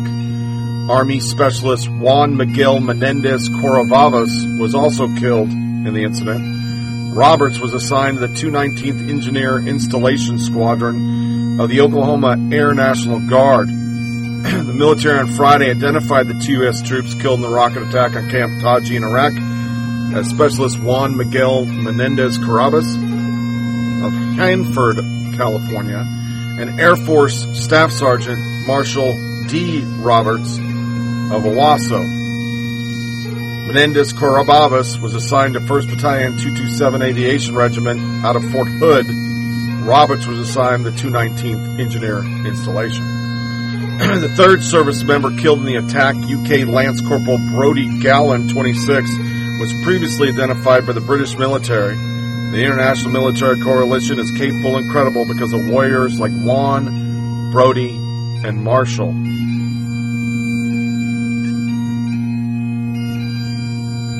Army Sergeant First Class John David Randolph Hitley, 44, of Bowie, Maryland, died March 30th, 2020 in a non-combat incident in Erbil, Iraq. He was assigned to the 1st Battalion, 227 Aviation Regiment, 1st Air Cavalry Brigade, 1st Cavalry Division out of Fort Hood. The Defense Department did not release any details of Hitley's death, and incidents is under investigation. Hitley's award include the Broad Star Medal, Joint Service Commendation Medal, 4 ARCOM's Campaign Medal for Iraq and Afghanistan, as well as the Korean Defense Service Medal. Army Sergeant Christopher Wesley Curry, 23, of Terre Haute, Indiana, died May 4, 2020 in a non-combat incident in Erbil, Iraq. The incident's under investigation. He was assigned to 3rd Battalion, 21st Infantry Regiment, 1st Stryker Brigade Combat Team, 25th Infantry Division, out of Alaska. The Pentagon has released the name of U.S. Army Alaska soldier who died in Iraq on Monday. Sergeant Christopher Wesley Curry, 23, from Terre Haute, died in a non-combat incident in Erbil. The incident is under investigation. However, officials said in an earlier statement that COVID-19 is not suspected of the cause of death. He was an infantryman deployed in Operation Inherent Resolve, the mission to defeat the Islamic State. He was assigned to 3rd Battalion, 21st Infantry Regiment, 1st Stryker Brigade. In this article, American portion of the coalition has also suffered 146 wounded in action this year, from January and March. Army 1st Lieutenant Travarius Ravon Bowman, 25, of Spartanburg, South Carolina, died May 19, 2020, for the non-combat related incident at Bagram Air Force Base, Afghanistan. The incident is under investigation. Bowman was assigned to Company B, 198th Signal Battalion, 261st Signal Brigade. Bowman's awards and decoration include the Army Reserve Component Achievement Medal, the ARCOM Medal, Afghan Campaign Medal. The Pentagon announced the death of a U.S. soldier in Bagram Air Force Base as First Lieutenant Travarius Ravon Bowman, 25, from South Carolina, in a non-combat related incident. The Defense Department said in a press release. Officials said the incident is under investigation and did not release any other detail on the cause of death.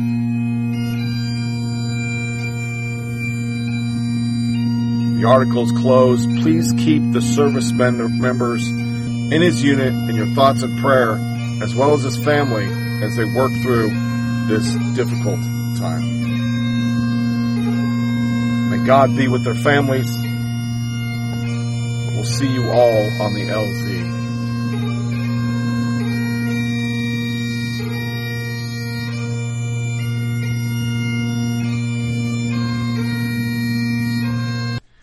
Shame on the media and shame on me. I didn't even see them. I went to military.com and would look for stuff, but there wasn't a whole lot of reporting on any of this. This all happened during the pandemic, and the suicides, it'll take me months to dig them up. But we won't cover that because that doesn't fit our narrative. And if anything this show shows, it's all narrative, and it depends on who's writing the narrative. So, I hope you all have a enjoyable, family-oriented Memorial Day. I know we will be going to pay our respect to the many displays they have on post. That's our plan for tomorrow. Because most of the cemeteries have a whole bunch of rules you got to prescribe to. So this wraps up another episode and a special episode of Flyover Politic Podcast. Please feel free to share with family and friends. Send comments to foppodcast@gmail.com. My brother in Oregon, Matt, He smart-assly said, hey, here's an email. I listened to the end, so thanks for that, Matt. You can get this show on SoundCloud, Pocket Static, TuneIn Radio, Google Play, iTunes, Blueberry, Stitcher, Pocket Cast, and Downcast. Remember, check out the Facebook page at FOP Podcast, the Twitter account at FOP Tony Reed. We're going to push our next podcast to the 29th of May, year of our Lord 2020, which is next Friday. Until then, once again, have an enjoyable Memorial Day. Disconnect from your devices. Spend time with your family. And remember the fallen, military and civilian. For those that have lost people for COVID, my prayers will be with you, because that's any loss of a family member is a horrible loss. And I by no means try to diminish that on the show when I talk about them lying about who died and who didn't die of the disease. I know people have lost people, and it's sad. So my prayers will be with you. Tune back in next Friday for another episode. And as always, thanks for listening, and take care. Thank you for listening to Flyover Politic Podcast. Please check out our Facebook page at FOP Podcast and Twitter account at FOP Tony Reed. Remember, it's a short ride. Make every day count. I'm the sun and the air. All the shyness that is criminally vulgar. I'm sun and air of nothing really in particular.